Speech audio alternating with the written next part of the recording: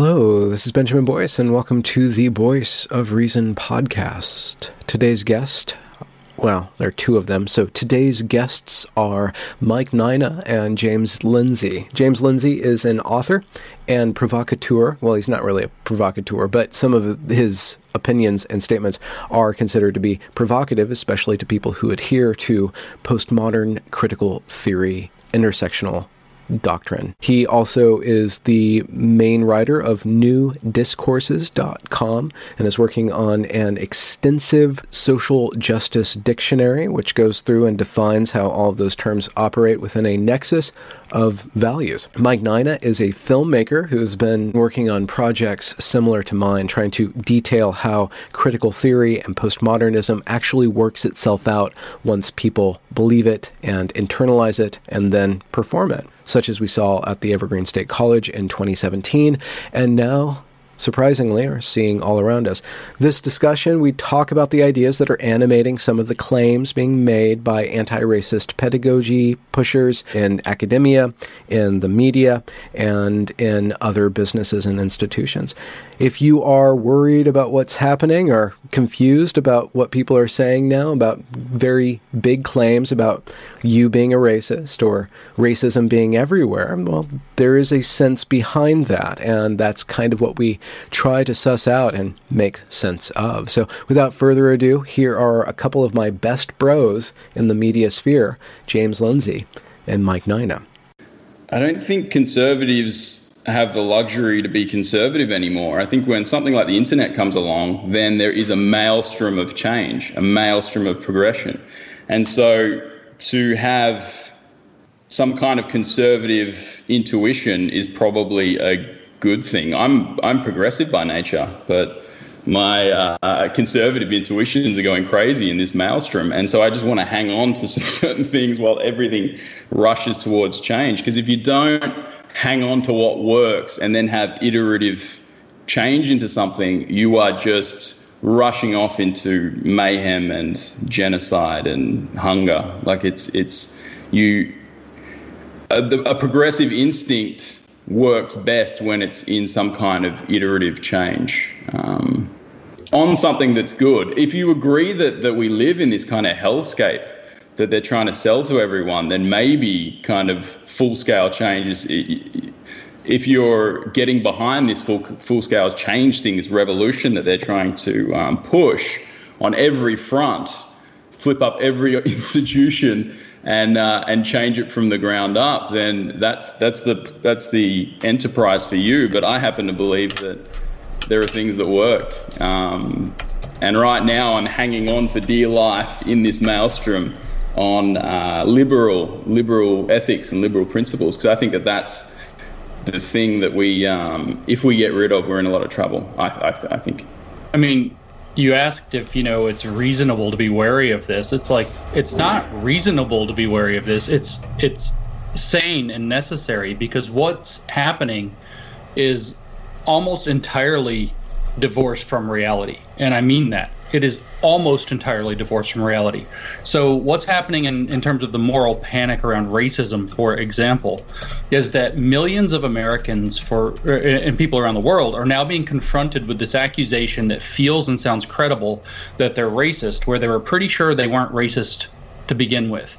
I've had so many people email me in the last week saying something that, of course, critical theory would celebrate. They're saying, I've not thought about race this much in 40 years of life as I have in the last 14 days. So these are people who have been going through their lives every single day, not racist. I'm going to just say that, not racist, who all of a sudden have been confronted with this narrative that our entire country is racist, everybody in it is racist, unless they are, and I say unless they are subscribed to this ideology that's behind the movement, except that even people who are subscribed to it, unless they have a very, very narrow set of identity factors, are also complicit now somehow in racism. You see Latinos, you see Asians, you see Arabs, you see Indians, you see Filipinos, you see these people prostrating themselves across the internet saying that they have to absolve themselves of their anti-blackness and they have to deal with the fact that they're complicit in white racism. They're not even white.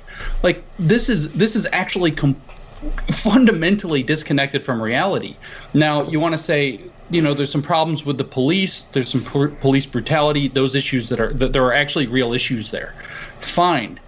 But the narrative is we're being killed in the street every day by police. That's actually just wrong. It's not even, it's like, it's so far from true that there's nothing to be said about it. And then when people say, but for example, there were 9 unarmed black people killed by police in 2019.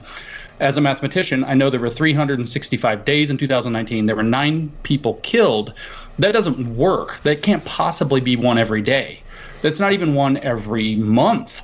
And so you hear this, and then you think, what in the world are these people talking about? And they say, oh, well, my lived experience is that it feels like we're being killed every day. So we're being pushed into a crazy revolution to remake all of our institutions. Our corporations are bending over to our academies are bending over to. You have open coups taking place within most of our left-wing media at the mainstream level. They're flipping over, they're firing people, they're literally doing struggle sessions on people who tweeted the wrong thing, even if it's like, maybe we should have cops. Something pretty reasonable by almost all standards, by all standards, in fact. And all of a sudden, like, this is what's happening based on people claiming to feel an experience that has no connection to reality whatsoever. Literally none. Mm-hmm. So yes, you should be wary of this. You should be pretty freaked out by this. All right, that was my question. I was unfortunately muted for all the interesting questions that I did ask, but you guys are footing the bill here.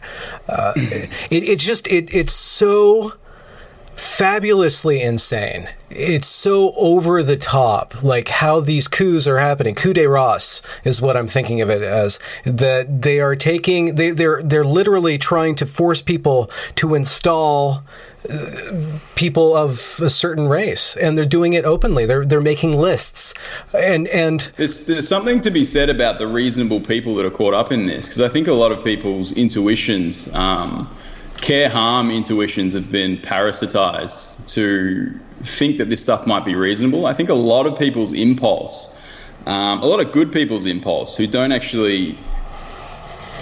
examined their underlying principles properly, they kind of catch their principles like a flu, I guess.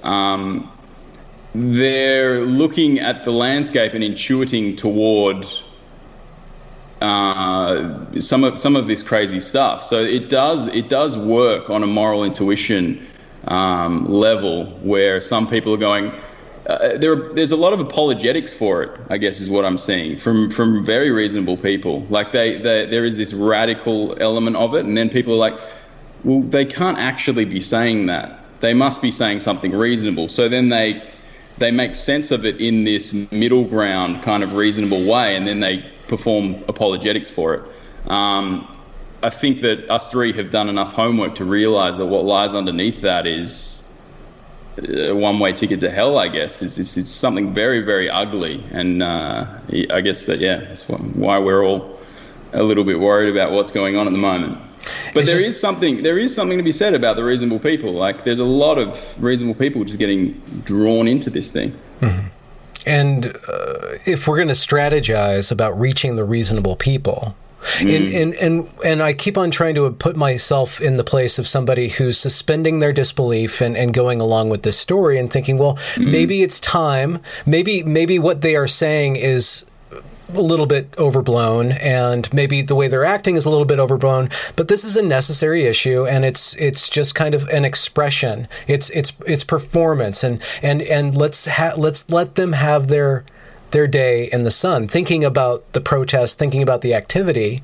But then you have this entire it's not well researched, but it's thoroughly developed in the academy set of ideas that has been polished and workshopped and think tanked into perfect little pamphlets, brochures. You click on a button, and your entire company can now just learn this whole mantra of things. Yeah, and I don't know, how do you combat that? How do you push against that?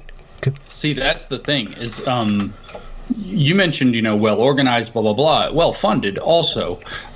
one of the experiences that I had is this whole, it started with the event, and then there were protests, and then there were riots, and then people started to lose their minds. Then people are like praying to black people in the street, which was very odd to see. People are washing black people's feet, and like somehow this symbolic maneuver is going to absolve them of their original sin. They're actually using this religious language, and it's all escalated very quickly. And I started receiving these emails, people panicking. I've received literally thousands and thousands of emails from people panicking.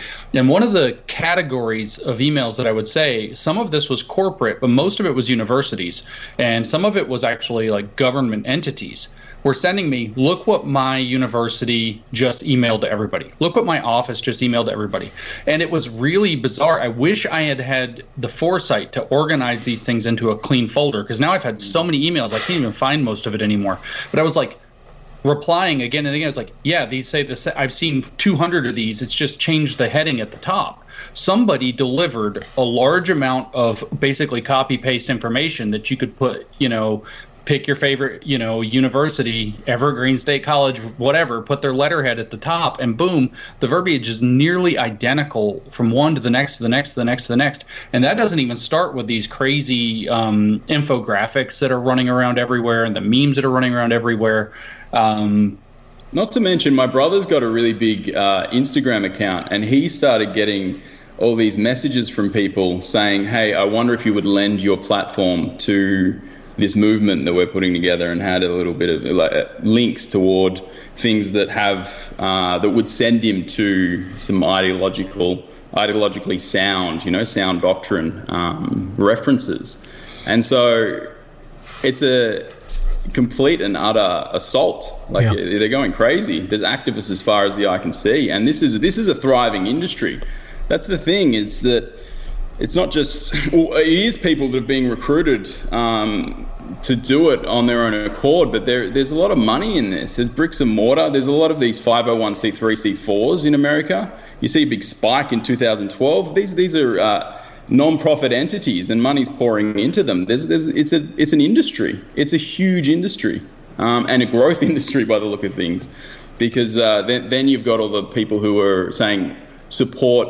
Let's support black people. Let's support black people. That's the selling point. But then you watch the money, and then it goes into these organizations that are run by this, that have this sound doctrine, this ideology. It's their engine. It's their engine underneath what's going on here. Do you guys think that this is a unique event, the first full scale worldwide proselytization of an ideology, of a religion, just all at once dumped upon the world from all different levels? I mean, maybe that's I'm not sure it's dumped though. Like we knew that it was. We smelt this many years ago, right? Everyone in this little group of ours realized that there was something afoot. And so we've been doing a lot of research for over the past 3 years, trying to figure this thing out and where it is. And there's a lot of infrastructure. Something happened around 2010. I think a few different factors came together at 2010, and then this thing has been growing ever since. And then it just needed that push, right? That one video that exploded it all into what we see today. Have we lost Jim? You kind of magically just clipped him out of existence. I think he'll come back. Oh, you're talking about having problems with his internet. He might have just dropped out. All right. Well, he'll be back. So I opened with just saying about how unreal it is, that it's just, you kind of have to go along with it because it's just so insanely all over the place, and it's very plausible with, I guess, privileged doctrine. It's very it's very seductive. Like this is your privilege, and this is somebody else's oppression. What are your thoughts on like working against that or working through it? Did you have a moment when the brainworm got into you and you had to excise it, or? I wouldn't think so. I knew something was wrong intuitively for a long, long time. Like it looked like an extension of the civil rights movement, and so you went along with it for a while, and then it was, hang on a sec, there's something wrong here. I'm going to actually look to see where this comes from. and the principles that are underneath it. I kind of think of it. It looks a lot like left-wing principles and moral intuitions. I think of it kind of like a cuckoo egg. Are you familiar with a cuckoo? Mm-hmm. Why don't you tell the story? It's a bird that goes around and finds a nest of a different species of bird and then plants its egg in there. And the egg looks enough like the other eggs in the nest for the bird of the other species to nurture its young. And then you see this, if you look it up, it's this horrific thing where you see this beautiful mother bird smaller than the cuckoo that it's raising. And the cuckoo gets rid of all the other eggs, gets rid of all its other young, and the mother thinks it's her young, so she feeds it, and then it's stealing the resources. Yeah. So that's what I kind of see it as in left-wing institutions. It's this new ideology planted an egg that looked enough like the moral intuitions everyone in those left-leaning institutions held. Mm-hmm. For them to nurture it and feed it, and it takes the resources of that institution. It steals the resources of that institution and then grows and grows and grows and grows. Yeah. And so I think that a lot of that, that's how I see a lot of this going on, because I've been monitoring a lot of institutions and how this thing moves through it. And that's what it looks like to me, some kind of cuckoo egg situation. Mm. What do you think are some of the big differences between, I guess, civil rights classic and civil rights zombie style? So civil rights classic was, it's a cliche now for people of our mindset to say, judge someone on the character of their content, not the color of their skin. And so identity is very much secondary to that, right? So you become equal by getting rid of the identity factors. This one's changing. It's well, everything is so unfair that you have to look at my identity in order to raise me to equal. Mm-hmm. So that's different on some very, very fundamental levels. And so it appeals to guilt. It appeals to guilt, and it very much points to differences in distributions and as proof of racism or sexism or homophobia, rather than actually looking for what might be going on there. So these aren't liberal ethics. These aren't liberal principles. And liberal principles are the things that deliver equal outcomes. I think that a lot of the civil rights gains, if not all of them, over the past half century have been down to people selling their let's equalize this or that on the basis of liberal universal ethics. And so that's the thing that's actually delivering the goods, right? It's delivering the rising equality that we actually see in our culture. And this philosophy changes that whole thing. It gets rid of it. It's a completely different way of looking at things. If you actually look at its underlying philosophy, it's not about individuals. Individuals are gone in this philosophy. We are the playthings of the power gods to them. And it's group on group. There's war built into this. I don't know. Do you want to say something, Jim? We lost you there for a second there, man. Yeah. I'm advocating for liberal principles, and I figured out that's the key, right? Once you figure out what liberal principles are, then you can save the left from this cuckoo egg that's been planted in our nest. That's exactly right. I mean, liberal principles deliver a different kind of equality, if you want to say equality, than the kind that this ideology is pushing. And the liberal principles deliver the equality of being able to make your stake in the world, right? They don't give you equality. They give you the opportunity to go be who you are. So while meritocracy, for example, is not perfect, held as an ideal, it means that the quality of your work and your efforts matter somehow, and in fact can make the crucial difference. And that's really important to remember, especially we watch these schools trying to get rid of standardized testing right now. Standardized testing actually saves a lot of people, especially, it turns out, racial minorities, from discrimination, because once you pass the test, you can't say, oh, well, this kid doesn't know what he's talking about. He passed the test. So those objective standards change things. So it gives people a different opportunity to do something. And like you said, this actually does flip that over. It tries to engineer the outcomes on the backside. We've seen in history how that works out, which is badly. And like you said, most importantly, it utterly denies the individual. It denies the content of character. It denies the value of the merits of one's work. And even the individual itself isn't considered to exist. The philosophy, if we can call it that, of this critical race theory or these other critical theories, I call critical social justice. The ideology itself says that the most important factor about somebody's identity is which social groups they belong to, and then that those social groups are stratified, meaning they have different levels of value in society, different levels of opportunity or access to resources. And so that imports what's called Marxian conflict theory, which was Marx's view that the classes were in conflict with one another, not a kind of symbiotic organism where each class plays a role in a broader organism.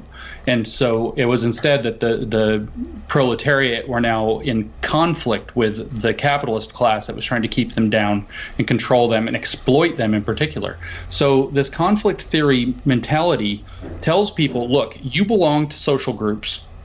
Those are your races. Those races experience certain power dynamics in society. We're not going to say that there's an essential nature to be black or essential nature of being white or essential nature of being Asian. That's not true, because they see everything as socially constructed. But there's an essential experience of power, being black in a white dominant society, being Asian in a white dominant society. And they don't care about other societies. The fact that like China is Chinese dominant doesn't matter to them. They're not even looking at that, right? They still even would say stuff about white dominance and how the Chinese dominance has imported white dominance because it's all they can see. So they have this idea that you are an emissary of your group and you have this essential experience. So if you happen to be brown, Mike, or black, or whatever it happens to be, theory says this is what your oppression should be like. We've had these voices tell us, bell hooks, Kimberly Crenshaw, so on and so forth. We've had, you can name revelation. Special revelation. We've had these voices tell us what that experience is. And then if you say that hasn't been my experience, really, they would say, if they're going full Marx, they would say, well, you have a type of false consciousness. They might say you have internalized dominance. They might say you have internalized racism. They might go full cynical and say that you're self-motivated and that you're selling out for white approval. We've seen recently, like Terry Crews got called a race traitor and a lot of other words that are really rude that mean race traitor, for saying that he thinks that we should be focusing on unity as opposed to division right now and racial division. And so you actually aren't allowed, no matter what your race, no matter if you want to look at identity through those lenses, race, gender, sex, sexuality, and so on, you're not allowed to have a voice other than what the theory says. Mm-hmm. Because if you are disagreeing with it, if you have dominance, that's because you want to keep your dominance. You have a cynical self-interest or a type of willful ignorance or pernicious ignorance or active ignorance or white ignorance or something like this that prevents you from even being able to see it. You have white comfort, so you don't want to have that disrupted. You don't want to become uncomfortable. You have white equilibrium that can't get broken down. You have white solidarity to your other whites. You have this whole idea that there's no way you could genuinely disagree. And if you happen to be one of these racial minorities that it speaks over and for, then you also have to toe the line, or else you're selling out, or else you're brainwashed by white society, or you want white approval, or so on. So Kanye puts on a MAGA hat and starts dancing around and saying, I think for myself. And Ta-Nehisi Coates, like the poet laureate, basically, of critical race theory, comes out and says, well, you're no longer black. It's like, because, and finally, the 1619 Project woman, Nicole Hannah-Jones, told us why. I mean, if you've studied the theory, you know why. But she told us why. She tweeted it and then apparently realized, don't tweet that. Don't say that part. Delete. And the tweet has been deleted. But she said that there's... Too honest. Too honest, yeah. There's a difference between being racially black and being politically black. And Kanye's not politically black, so he's not black. They just dropped that modifier right off of there, just like they do with systemic racism is racism. Politically black is black. And then all of a sudden... I mean, you experience this. I think people, anyone with color would experience this. It's the color of my skin goes darker or lighter depending on what's coming out of my mouth at any one time. So it's seriously how it's a strange experience that people with color experience. It's something that happens because of this ideology. I want to, sorry, talking with my mouth full, but well, let me jump in real quick then while your mouth is full. Jump on. Because I'll just add to that. Look, the number of social workers who have told me in a number of different states now that say if they run into, a black or brown or whatever it happens to be, not white person, and then they say, well, do you feel like racism contributed to your problem? And they say no. Then the social worker's job becomes to teach them how racism contributes to the problem. It's like, that's exactly what you're talking about. And that's what's happening in these fields. They're collecting evidence for the intersectional pyramid. It's like offerings to the intersectional pyramid. It's going out into the world, finding proof, and then bringing back the offerings to your idol. So the big thing that you touched on, Jim, was that we can't miss is the objective standards in liberal ethics that have been changed to subjective standards. Right. So this is where a caste system starts to play in, because the subjects, like the more oppressed you are, the closer to truth you are. So shut up and listen to a black person because they're speaking the truth. Everything else is just discourse. And so there are subjective standards that are starting to creep into the way our culture works. And the thing that's built in there is if you don't use objective standards, you don't have conflict resolution. So at some point, white people are going to go, fuck it, I'm going to play this thing to win. You know what I mean? So, and that is a scary, I think that Trump is probably a knock-on effect of white people saying, you know what, we have an identity too. We're going to play this game that you're by your rules, and then get together and try and win this thing. Many people, and it's not the whole Trump phenomenon, but there's sections of it. And so it's war. If the more people that pick this up, it's like your country is going to look like Gangs of New York with just identity groups. You know what I mean? That's where it heads if the further that this way of thinking spreads. And so what liberal ethics doesn't have, and why I think that the market value of this ideology went up so much when the internet hit, was you've got liberal ethics are more or less a process, you would say, Jim. You would say it's more a process, I guess. Right. And so it doesn't actually have a codified set of ethics. So it doesn't have a Bible. It's just a conflict resolution system saying, hey, if you behave in this way, then we can outsource all our problems to the world, and there's some kind of between everyone and all their conflicts, we will reach some kind of truth. But it doesn't have a codified set of ethics. And so what I think happened here, and so I've been playing with this a bit, and with Jim, obviously, we've been talking about this behind the scenes for a long, long time now, and we can start to peek our head out into the public and start speaking about it, I think. I think what intersectionality did is it created an external framework for morality. It's an enterprise to create an external framework for morality. And with remediating oppression based on identity being its core value. And so a religious person is easy to talk to about this because they would understand that an external source of morality is God for them. That's where it comes from. And the Bible is the thing in between God and them. So they've got this codified set, something set in stone that they can refer to for the morality. The morality is not coming from an internal place. So in terms of liberal ethics, it never had that. It never had that Bible thing. And so they've in the university they've set out to create an external source of morality, and they've been codifying this thing for decades now.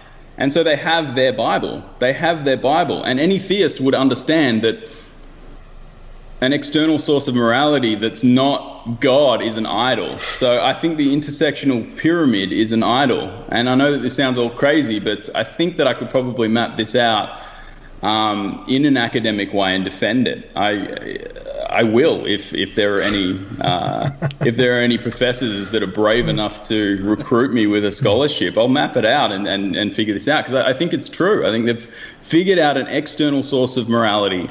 They've codified it. They've created activist seminaries, and there's enough people that are trained in sound doctrine now for this evangelical event to happen when the internet hit. Right. So this is actually really interesting because it connects us to, like, why are evangelical Christians, many of them, especially the most conservative ones, and all these like left-wing liberal atheists, like all of a sudden teaming up. So if I were to say that there is a kind of codified liberal ethic, I mean, Helen would have just like machine gunned you for that. But what I would say is that the backbone of that is, let's create a conflict resolution system that centers itself upon finding the most objective standard possible and deferring to it. So in science, we say, you know what, you have your theory, I have my theory, let's go do the experiment and let the best man win. And it doesn't even really matter who wins. It's just, let's go do the experiment, and what reality tells us is what reality tells us. In effect, to bring it back to what I'm saying, that's Spinoza's God. Sure, I'll bow to that, right? I'll bow to that. Yeah. Well, that would be the liberal code of ethics and the liberal God, if you want to. Yeah. But it's kind of always shifting. It's moving. It's not fixed like the intersectional pyramid. Well, anyway, go on. The next thing that it would do is liberal law was devised the same way. It's like, let's create a system of law that we agree upon by some mechanism. Maybe it's democracy, maybe it's representatives, whatever it is. Let's create a system of law, and let's have this thing called rule of law, where the law becomes the objective standard. Now, we're not saying that this is the final law. This is a very uncomfortable place for a lot of people. Yeah, it's a moving thing. Because maybe we're wrong about the law, or maybe the circumstances of the world change. Maybe we invent the internet and something's different, and now we need different laws. So let's have a rule of law, and we're going to play by the law, but we're also going to set up a system by which we can change the law. The problem is if you need a very fixed, objective sense of morality or principle, that's uncomfortable because things can change. Now, where we join together when you have like liberal or left-wing atheists and very conservative right-wing evangelical Christians joining up is what you said. The evangelical Christians see God as objective truth, objective standards, right? And then the liberal approach, philosophically, genuinely liberal approach, sees either the law, realizing that it's a work in progress, or the asking the question of reality through experiment, that there are these other objective standards. So there's an objective standard and an objective standard. Obviously, they can disagree about the nature of God and objectivity, and they can have these whole arguments, and whatever is fine. But what's radically different about the social justice or critical social justice ideology and critical theory ideologies that have taken on postmodernism in particular is that they don't think there's an objective standard. They think there are only subjective standards. And then once you, as you were saying, caste system, once you fall into a subjective standard, you have to, the one thing that they're dead wrong about is that nature loves a hierarchy, man. There's always going to be a hierarchy. So when they go purely subjective, you need a subjective ranking system for that hierarchy. And what they decided upon, kind of in a very religious sense, is, well, I feel oppression, therefore I am. I feel this is evil, and that's the thing where that's a starting place for us to build a morality or a moral framework. Or as I would phrase it, what you were saying is, I would say that if you were to look from we talk about, let's get on a mountain and look down from 5,000 feet, or let's get in an airplane and look down from 30,000 feet. If I said, let's look at the idea of religion from the moon, that high up, I would say that a religion basically is a sociological structure that provides and enforces moral law, which is separate from secular law. And until we figured out secularism, they were mixed together and everything was not so good. And then we figured out secularism, and now what they are building is a moral lawgiver in their canon, and that is the basically intersectional pyramid of oppression, which Patricia Hill Collins named in her book Black Feminist Thought. She named it the Matrix of Domination. And so they've created this thing. Now, if we want to compare again to religion, and we want to talk about good and bad, there are like religions that look up, and then there are religions that look down, right? So religions that look up are looking up to God, they're holding themselves to a higher standard, and they tend to have the net effect primarily of creating better people trying to do better in the world and good, on balance, many good effects. Religions that look down are obsessed with sin, they're obsessed with impurity, they're obsessed with demon infestation and witches and things like that. Calvinism had quite the spree of that in early American history, for example, and their witch hunts across Europe. Religions that look down create destruction. And then when you take out anything like an objective standard, all that's left is creating destruction and caste systems and hierarchy. And I mean, you can't, we're dodging an elephant in the room here too. And then I'll shut up for a second, let everybody else say something. But, abolish the police is the meme right now. And so everybody's like, if that happens, gangs will just run everything. And then they were like, no, it'll be fine. Communities and blah, blah, blah. And then the next thing you know, a group in Seattle decides to take over several blocks on Capitol Hill, call it an autonomous zone or Chaz or whatever the hell they're calling it now. And then within 3 days, you have a guy going around calling himself the warlord of the autonomous zone. And I am the police now. I am in charge now. It's a gang. A gang took over. The south side of Chicago ends up ejecting the police. What happens? Gangs are running the city within days. It's like that vacuum just gets filled.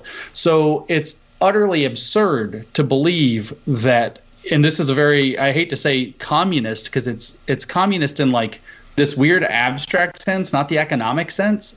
But it's like there's this weird communist utopia, like, oh, we'll get rid of the authority and everything will be great, as though the authority vacuum is not going to get filled by whoever the biggest jackass is or whoever has the biggest gun. This is inside their ideology. They think that the evil resides in the systems. And the systems that were created by white Western European the powerful people that created those systems. And so if you can retrain the privilege out of people and create equality, you won't have crime. It gets really, really weird, and it's there. It's all written down. It's like going through the layers of Scientology, right? Like you're at the start of Scientology. This has been the journey for me. It's been the start of Scientology. You're talking about thetans and maybe past experiences and stuff like, yeah, okay, no worries. And then you go one step further, and then they're talking about something else that's kind of strange. And then they go one step further, and then all of a sudden you're on a ship and you're some kind of captain, and they're talking about Xenu and interplanetary galactic wars and shit. And then that's actually at the base of this cult that we're looking at. Is the further you go in, you're like, hang on a sec, you have a different conception of human nature.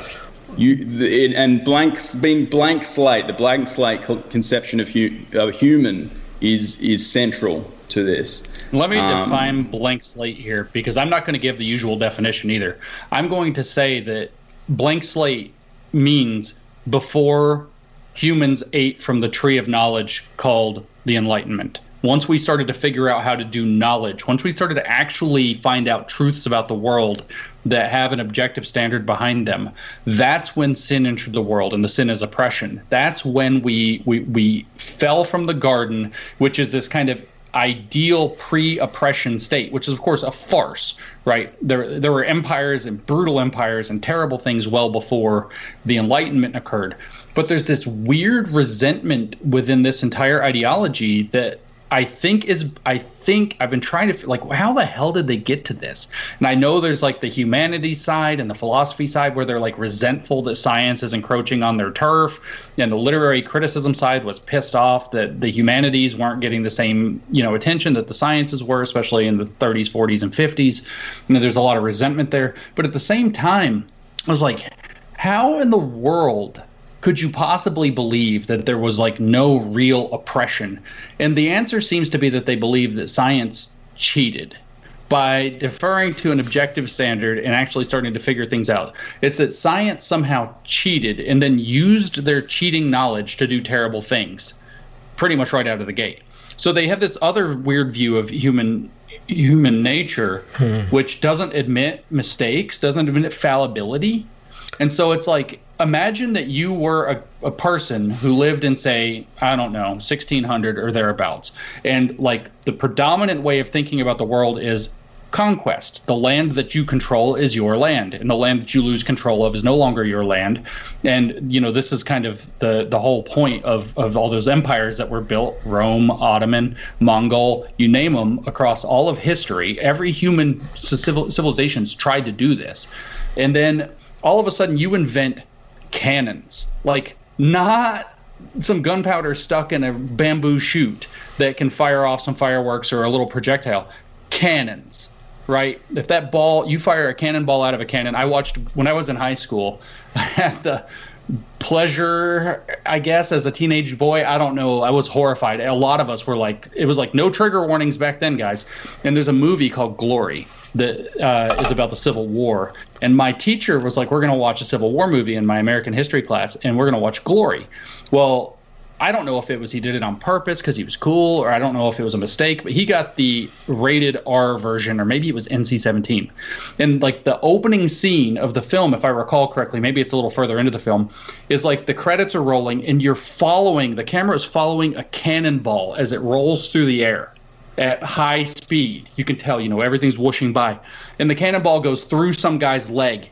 And then it goes through some guy's head, and then it goes through some structure, and then it goes through another guy, and it just is, this ball is just barreling through. So now you're in this mindset like, oh, well, if I can take over the land, it's mine. And now I have a cannon. It's going to take learning not to do that by screwing it up, basically, before people are going to figure out, whoa, this weapon changes things. This is why, and this is very unorthodox thinking, I think of World War II as the point where the West decided, okay, conquest by force, no longer okay. We have nuclear weapons now. We have airplanes. We have machine guns. Conquest by force results in millions upon millions upon millions of dead people and literally devastated cities with a capacity to level a city with two or three pieces of ordnance now when you talk about thermonuclear weapons. It's right in the wheelhouse. So now we can't do that anymore. And so what did you see coming out of the World Wars? The League of Nations, the United Nations, all these treaties, all these pacts, all these organizations like, all right, we're not going to conquer the world anymore. The Germans tried. We're not doing that anymore. We're not conquering the world anymore. And so there's no forgiveness they're like, this ideology looks back in history at like 1600 or 1400 or whatever, or 15, I guess, is when Columbus would have been, 1492, Ocean Blue, blah, blah, blah. And so they look back and they're like, those people should have known better. Why? How could they? We had to drop nuclear bombs on Japan to realize that dropping nuclear bombs on a city is like, whoa, that was actually a really bad thing to do. Like, we actually had to do that. And then we're like, whoa, okay, we got to change course. Right? There's no, and this plays out, that's the geopolitical scale, but that plays out on the personal scale. Like some guy tweets some racist thing, you know, like he's 17 years old and now he can't have a job anymore because there's no forgiveness, because the idea is like these sins of oppression that came in with the fruit of knowledge. Why? Because what did the Europeans do? They used their power to go conquer the world. Colonialism, Atlantic slave trade, blah, blah, blah. Put people in bondage. How are they going to fight back? We have guns and steel and so on. And so they misuse their power. So that power becomes intrinsically evil. That is the fall from the garden. That is the energy of Cain. And the natural everyday world out there becomes the indigenous cultures, the Native Americans, the various, countries and tribes of Africa and Australia and different parts of the world, all South America. All of those things become Abel that Cain goes around and just starts slaughtering. And that's the view. I mean, that's like the religious architecture behind this. Mm-hmm. And so that sin of Cain, that he used his power to deceive and kill, stains everything going forward, so that you can't possibly forgive somebody who's complicit in the sin of Cain. That's the psychological and psycho-religious architecture. We, the kind of specially informed critical theorists, are separate from this, and we will bring us to the utopia. So, one rule everyone should learn is just be scared, be wary of utopians, and that's where they're headed. They've got some kind of equity utopia in their mind that they're trying to drive the course of history toward, and they genuinely believe they can do it. It's heaven on earth. It's heaven on earth. It's their heaven. And they do it backwards, right? So I don't know if people really understand what systemic racism comes down to, but in a very real sense, the system in systemic racism is everything that happens. And you know if systemic racism happened if there are different outcomes. Why? Because total social constructions, total blank slate social constructions, everybody is inherently the same, which, by the way, was the slogan during Mao's rise. Man, woman, boy, girl, we are all the same was a Maoist slogan. Everybody's inherently the same. And then any differences, if everybody is inherently the same, any differences that show up on average by group must therefore be down to some mysterious systemic forces of racism that are somehow cooked in the system. So what they do is they look at the outcomes and say, well, if the outcomes are different, there must be racism. And I don't mean to be harder on this than it is, but taking the literally least logical and stupidest possible idea that they could have, they're like, oh, well, if we just change things so that the outcomes come out the same, that fixes the systemic problem, right? So it's like, let's just put a coat of paint on the thing, and then the problem's fixed. So we've got to bring this back to because once we get deep into the sound doctrine, I get the sense that we disconnect from the general public. So can I just let me just say something that. You imagine Christianity, right? You can get into these really deep kind of ontological conversations with a priest or a preacher, or in the Catholic Church, the clergy. So you get into these really weird spaces with them, and they'll go there with you, and they'll understand what the hell they're talking about. Right. But if I meet a Christian on the street and then try to jump into these theological considerations and the philosophy behind the thing I believe, I'll be able to go there with you. And so what Jim and I get into on and off is this kind of sound doctrine that we would be able to speak if they would speak to us. We'd be able to speak to that to the postmodern clergy. But when we're in this situation where I suspect that most of the people that are watching this aren't familiar with the sound doctrine, it would just sound like words to them. Just random word salad. It would sound crazy as well. Yeah. And so but you do have culturally woke people, just like you have cultural Catholics or cultural Jews. And then you have clergy. And so Jim and I are very much interested in the clergy and figuring out how the doctrine works in a very specific form, and the manifestations of it, which are the culturally woke. It is a different thing, but there is if you understand the theology, the philosophy underneath it, you will see, you will be able to make predictions about their behavior. And so if you can do that, you're onto something. And we have made many predictions. So there's a point, we're wrong often as well, but there is a point at which what we're looking at is useful to the every person. But Ben, jump in, because I don't know, Jim and I get on pretty deep into this now, and we can lose the everyman quite easily. And I'm painfully aware of that. I want to put us into a thought, just a dry run. So let's say that you're a worker in a business that's not conservative, not liberal. It's just, I guess it's just basically liberal in the sense that everybody just has their own life and has their own beliefs, and they're just there to do the job. And you know enough about this system of thought that you know that it will make the entire job about itself. It's a very selfish God. It causes everybody to think about it all the time. You know that it will derail the process of the work. Let's say you're in a preschool or an education system. You know that it's going to strain the human relationships. It's going to probably poison the kids to a greater or lesser degree. We don't know what it does to young minds, but we know what it does to 18, 19, 20-year-olds at Evergreen. And and yet you also know that it has an appeal to save the world, and it's very cogent right now in this history. So if you were just a regular worker wanting to save your job in the long run, but also wanting to save the institution, what would you say to the head of the institution before this stuff actually gets going, before it's actually turned somebody onto it? What's a basic argument? You would have to do it's not a basic argument. You'd have to, because you have to untangle each individual argument that's going to be leveled at the organization. So if you wanted to fix, you would try and hire a consultant that is an expert in liberal ethics, and then they could act as a translator between what these people are saying and the kind of moral intuitions that it is parasitizing. Wait, hold on. If you wanted to do it yourself, go on. You're seriously saying this stuff is so powerful that you need to hire a pest guy, somebody who's devoted his life to do this, to pre-spray the entire ground. It's weird, but that's what's going on right now. We're living in a strange time.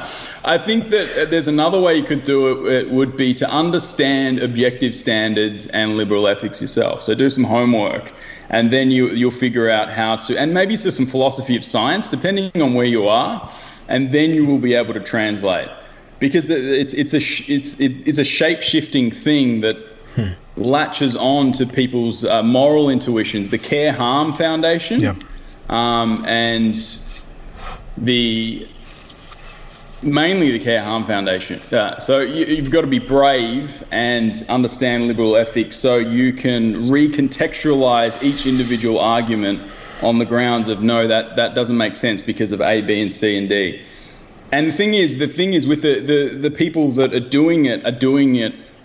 The people that are taking this on board are taking it on board because they think that it will produce what liberal ethics have been producing in the past.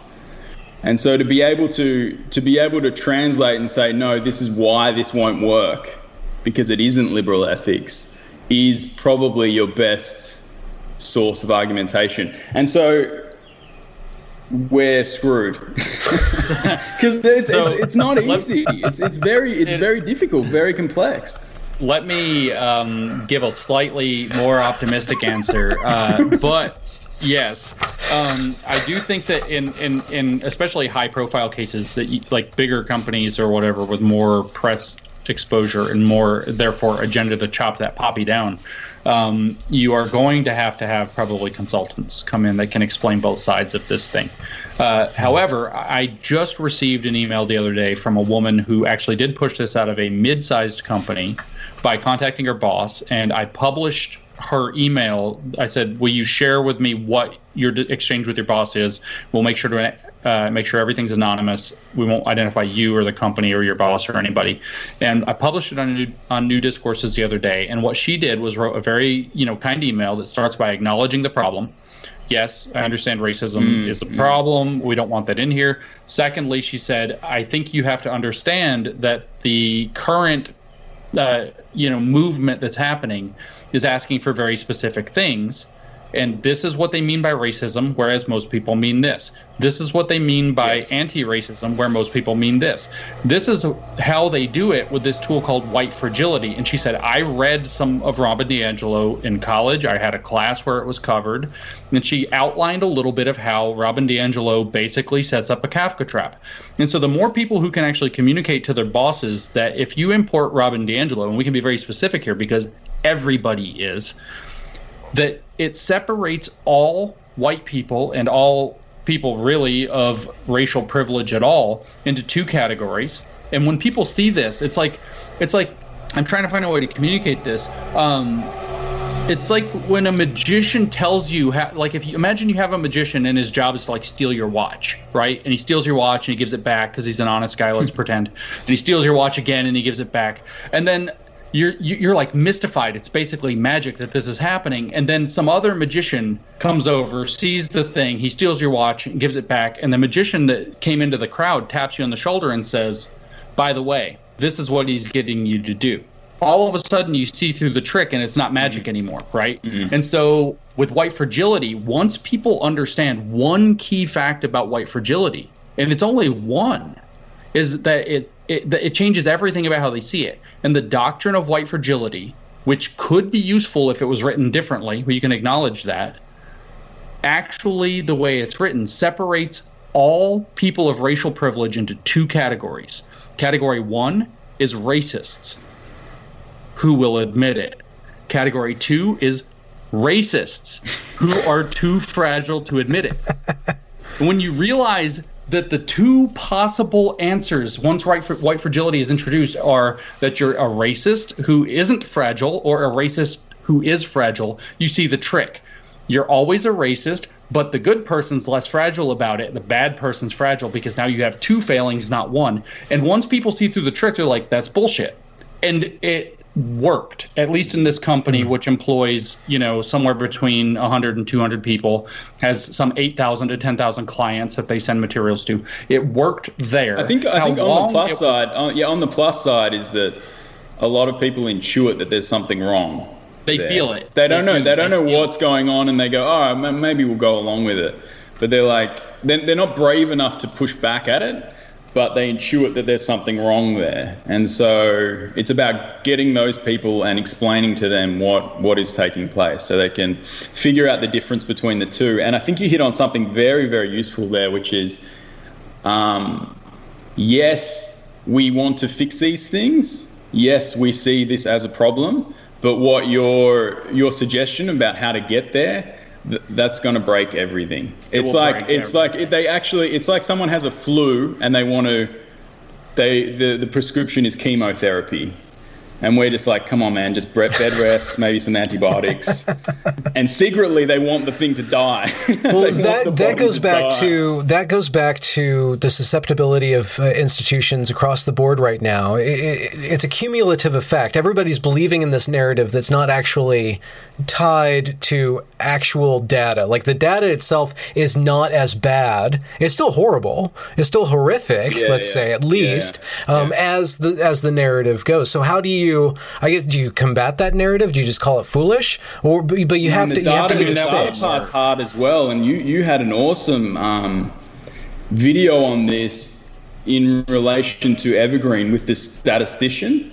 I suggest put it in the kind of write-up underneath it because it's so good. So there's this quote I quite like from a book called How to Lie with Statistics, which is, I'll butcher it, but something to the effect of, if you torture the data long enough, it will tell you whatever you want to hear.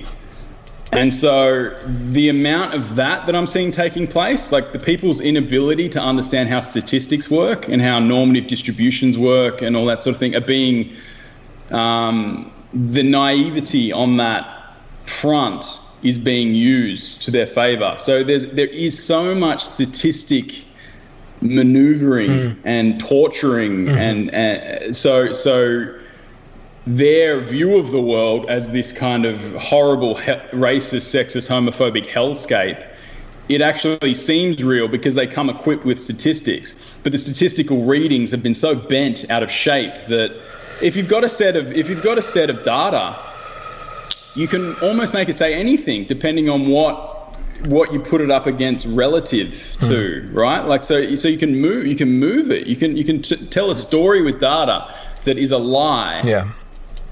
Using data, and that's happening across the board. So that's a really difficult thing to untangle from, because these people come with arguments that are convincing because they've got data in the back pocket. When I was doing my PhD, which was in math, we actually had like a little lecture talking about statistics in these regards. I didn't focus on statistics, so I'm not an expert in statistics, but we did talk about it. And there was a famous, and I don't remember the guy's name, there was a famous statistician quite early on when statistics really started to get applied to a lot of things. And one of his sayings was, he was talking about voting theory in particular, how you can arrange an election. And he was like, oh, it's simple. You tell me who you want to win, let the people vote however they want, and we'll figure out which voting system you have to use to count the votes so that we get the winner we want. It's more or less always possible.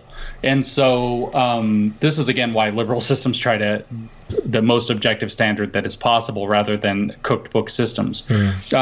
Just if I might jump, though, since you specifically, Benjamin, asked about schools when you said, somebody's in a school or whatever.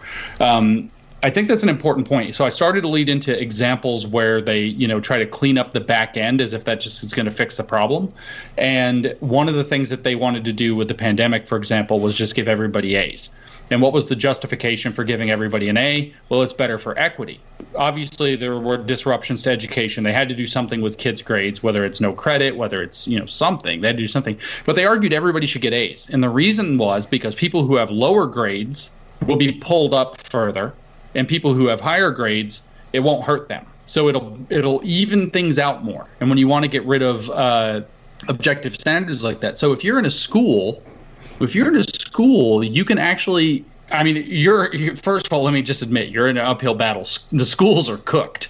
That said, you actually will have administrators. You still have a lot of educators who definitely care about education. They've just been convinced that this is the best way to go about it.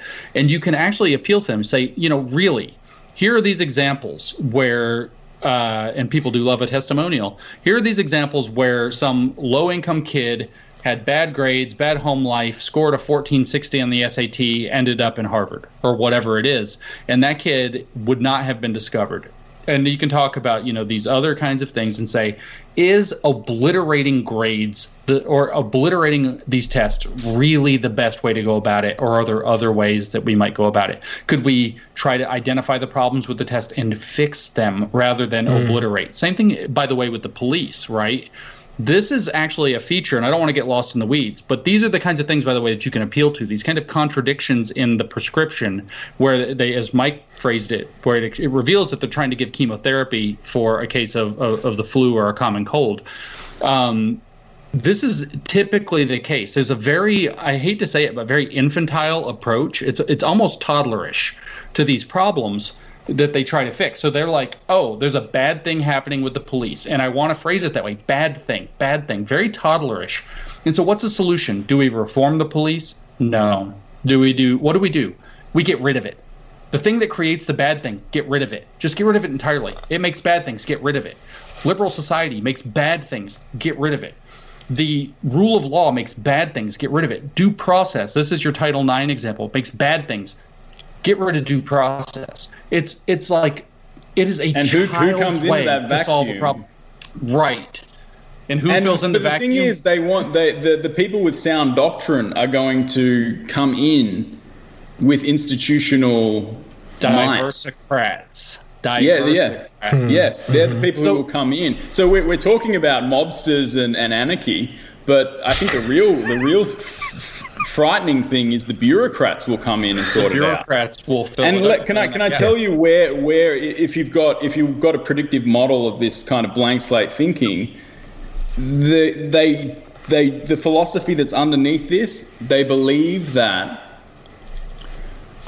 crime is a result of systemic oppression. So if we can get rid of the systemic oppression, we can actually, because they believe that people are blank slates, we can train crime out of the population.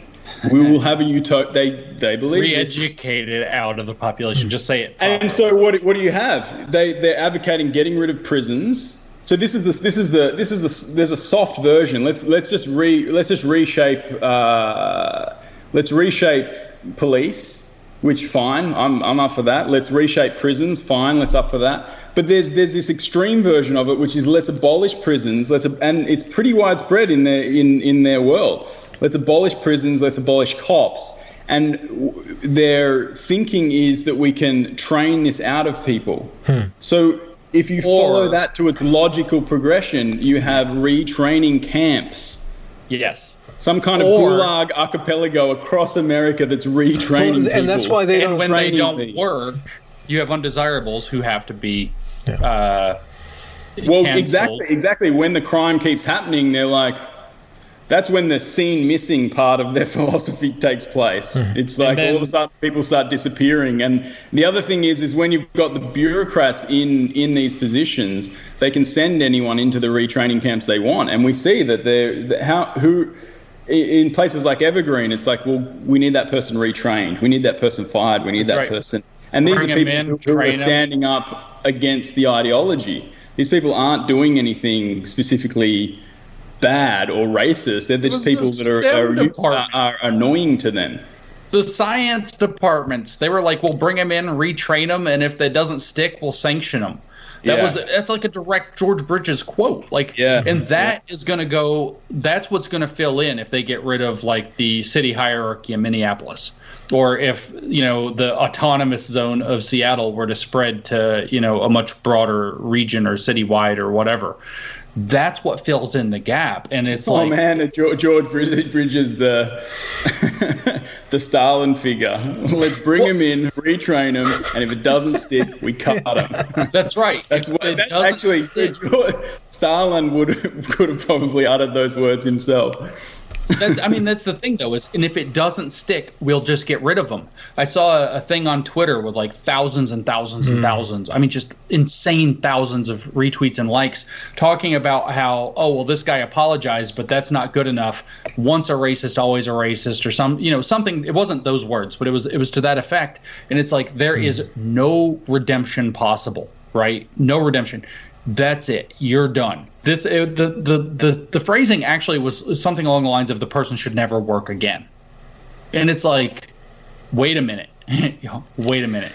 This is when you say I'm for anti-racism, like that's actually what you're talking about, plus a bunch of stupid bureaucratic programs that try to fix the problem by putting some paint on it and then killing everybody who doesn't agree with it, maybe in the end. Maybe let's just like, to not get hyperbolic, it's all there, it's all sitting there, and there's probably going to be some corrective factors in the middle of it, but it's sitting there, and if it gains too much power, there are these logical endpoints which seem like some kind of dystopian, horrific world to live in. Well, I think that there's going to be a slide of standards as every institution and business gets taken over with this. People have less resources to devote, like just time and people resources to devote to an actual good product. Within schools, they never advocate to get rid of schools. They advocate to get rid of grades and STEM, because STEM you can actually evaluate if you know the content or not. So they still want those training camps, and there'll just be a slow, gradual decline. Or in one sense, it does make in one way it does make sense that we should be giving back to a race that our country has, leaned on a lot. And that you can make a rational, more or less rational, not a lot of people are going to like it, but you can make a rational case for reparations. This entire ideology is trying to push reparations through, but it's going to set up a system of, well, look at all them taking my resources. People are going to wake up to the fact that they're just being robbed, and then they're going to want to go back. So it's going to get really unstable really quick in that way. Like on this is the difference between this ideology just running and taking over, and America is a place where there are people who just won't put up with this.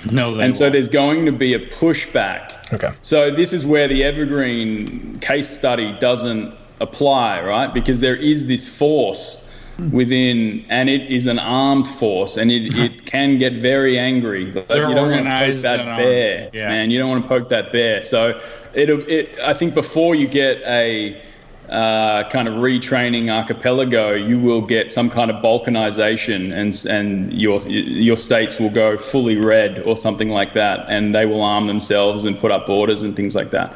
So there is a reactionary force that I mean, a lot of people are scared of it, and with due cause. There is something creepy hiding there. You don't want to poke that bear, man. Here's a place you can make an easy prediction too, right? There's an easy prediction available here, and that prediction is if the bear gets poked, meaning the right-wing militias, and they decide to take action, they march upon the autonomous zone in Seattle and decide to take it back, right? You can predict that the entire intelligentsia, the media apparatus, the academics are going to come out in force and say, see, the KKK is marching on our cities. The KKK is everywhere. That's what they're going to say, is right-wing, white supremacists, neo-Nazis. It makes the worldview true. So there's this endless kind of circulation of proof. It's that meme, man. It's that meme I put on Twitter all the time, where it was a feminism at the time, but it shows a woman in a pink sweatshirt with the pink power fist, with a plus under it or whatever, throwing a big pile of shit over the wall that says the internet, and the shit says opinions, and she's throwing shit opinions over the wall, and then it shows shovels above the wall in the next frame, and the shit coming back down on her, and she's got her hands in the air. She's like, misogyny. And so it's like there's this game. Now let me back up 1 second though, because we talked about the hyperbolic, scary Google hogs and whatever. The more realistic situation, as you're pointing out, even if we don't have a right-wing reactionary force that rises up to this, even if just the American structure is stable enough to withstand this attempted revolution, here's what we will. This is, I think, the best case scenario at this point. Is what we will see is a complete hollowing out of trust of every institution that this colonizes. I don't think that, like the New York, I don't think anybody's going to trust the New York Times for 40 years. Nobody's going to trust academia. I actually think academia has a very narrow window that's still open. And it could be a association of scholars or whatever who finally rise up and say, enough.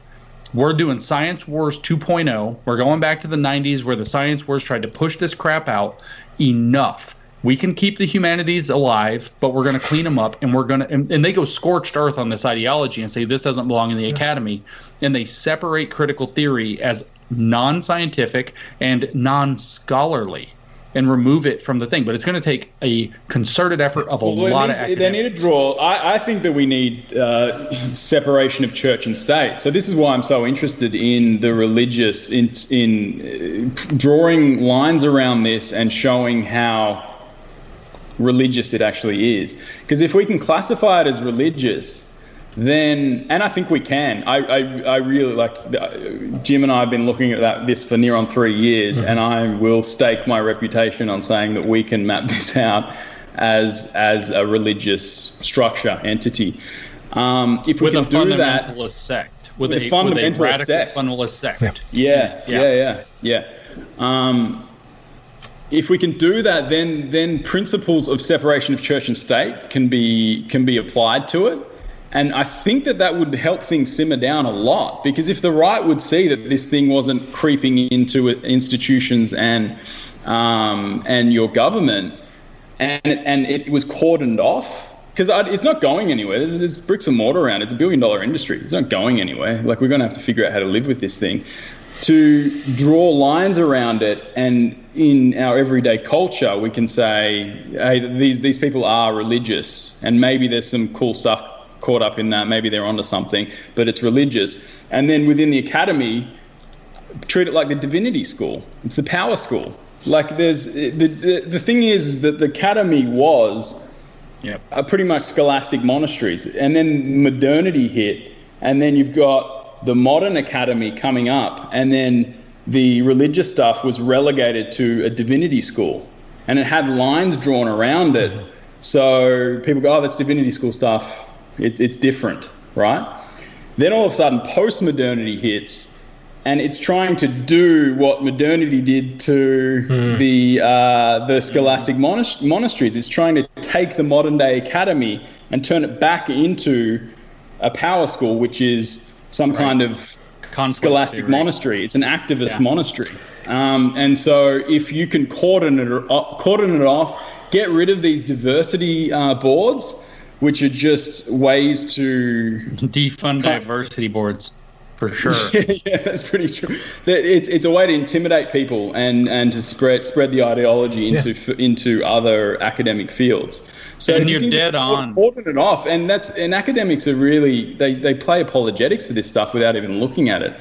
So it's going to be hard to go, and especially there's a principle in academia which I believe, which is you have to let academics do what they're going to do, right? Like it's you can't just stomp on it and go get rid of that, or because if you open that door, then you're opening the door to something very, very scary. I've seen the tweets; those were going with the shut down the academy or shut down academia.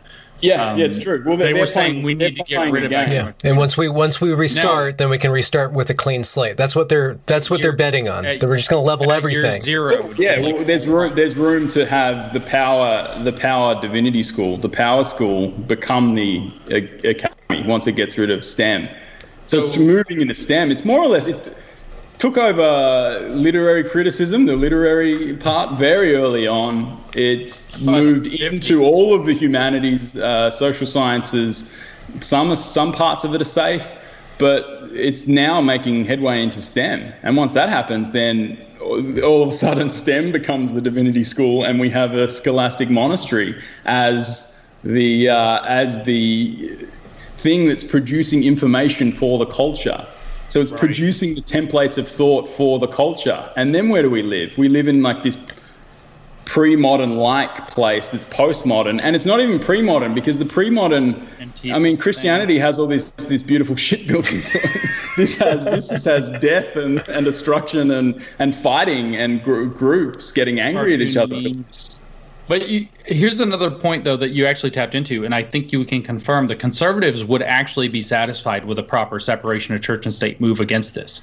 And the reason I say that is I say that with the religious conservatives specifically because they already feel like they've endured that, as they would see it, that iniquity themselves.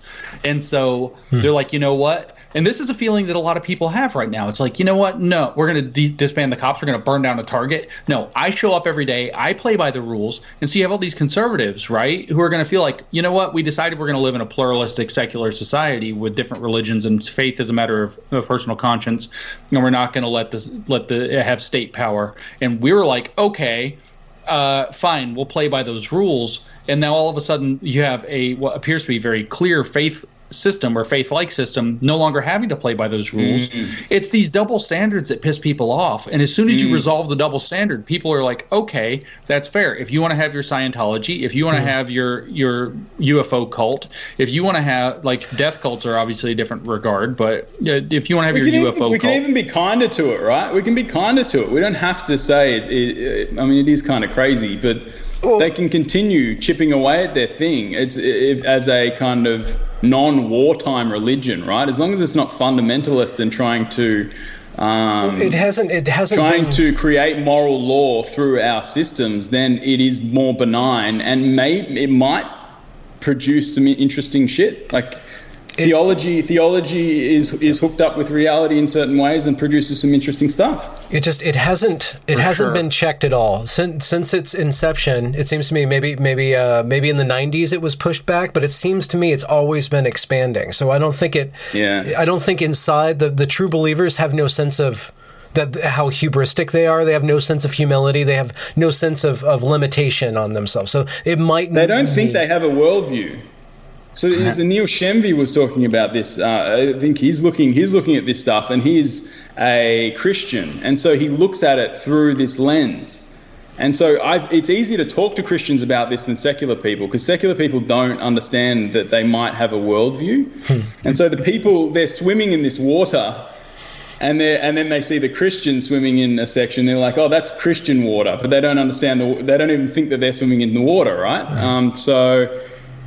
I think that's what's going on. They genuinely think that this is the world and that makes it dangerous, because then they can't step aside from it and go, well, it's not self-conscious. Yeah, that's what I'm saying. You're more of a zombie, right? You don't really become self-conscious until you get spanked. In a way, you don't really understand that you have a limit until a limit is put upon you. And you're right, Ben. It really. It really hasn't been properly checked. I mentioned the science wars, right? And I actually have I don't want to call it a grievance, but I have a bone to pick with the science wars, which was that it was done by these, and I understand. I was a scholar myself, and I understand. There's this norm in scholarship where, you're very circumspect, you're very careful, you don't say more than you should. I'm not saying that I don't believe in the idea that you can't criticize other fields. Anybody can criticize anything. That's part of the deal. But everybody was very circumspect. Alan Sokal did his hoax in 95 and 6 very famously. And he's like, well, it's one journal and it's this very specific problem. He was very narrow and it was an uncontrolled experiment. He's very circumspect, very responsible. And that's what happens is when that happens is it was postmodern nonsense was kind of pushed back and made unfashionable or whatever. But all that did was let the ideology find a new way, right? Postmodern nonsense wasn't going to be the way. They had to do something more concrete. Okay. And critical race theory and so on started to fill that vacuum. And it would have anyway. Of course, they conquer everything. But that's why when I say if there's a Science Wars 2.0, if we have other academics, especially scientists, political scientists, economists, anybody, sociologists, even are quite close to this. Anthropologists are quite close to this world, but not all of them are of the grievance studies world. If they start a second Science Wars 2.0, that's why I said it has to be scorched earth. It's like it has to cordon this off completely and say, listen. And Helen and I have been wanting to write this for years. We just can't ever quite find the time. We can't ever find the right space. What's the right reason to do it? We've wanted to write the argument for gender studies. So we write these hoax papers. It looks like we obliterated gender studies. We hate gender studies. It's not true. And Helen actually wants to be her ideal job would be to become the first professor of the proper gender studies. She wants to create a real gender studies that's done right. And what it would be is, you know what? Every other field has to defer to what other fields say about it, and so do you. So, for instance, if evolutionary biology puts out some stuff, and then geology is like, rocks don't work that way, guys, so your fossil record thing isn't quite right. Biology can't say, it has to eat it. It has to adjust. It has to change, right?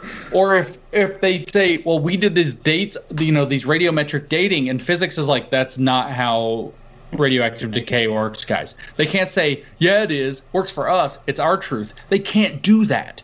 So if gender studies wants to study the manifestation of gender as a social construction, great, let it. If it wants to study it in a philosophical, interdisciplinary, whatever other buzzword way, great, let it. But when biology says, hey, guess what? Biological sex is real, and whatever's going on with biological sex creates powerful chemicals in your body like hormones, and those things might have some influence on gender expression.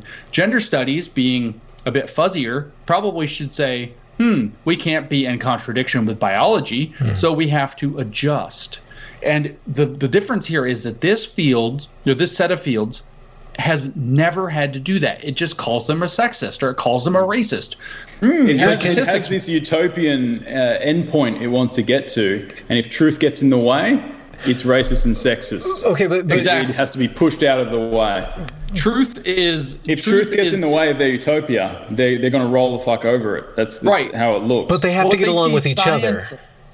They don't get along with each other at all. That's why it's like a car that has the fender falling off and the hubcap rolling down. It's barely. This is why I said the intersectional pyramid is what holds them together. It's the theory of everything for oppression studies. Hold on.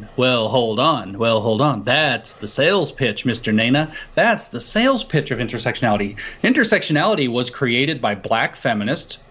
Disclaimer, that's a school of thought. It does not refer to a race of certain feminists. It is a school of thought called black feminism.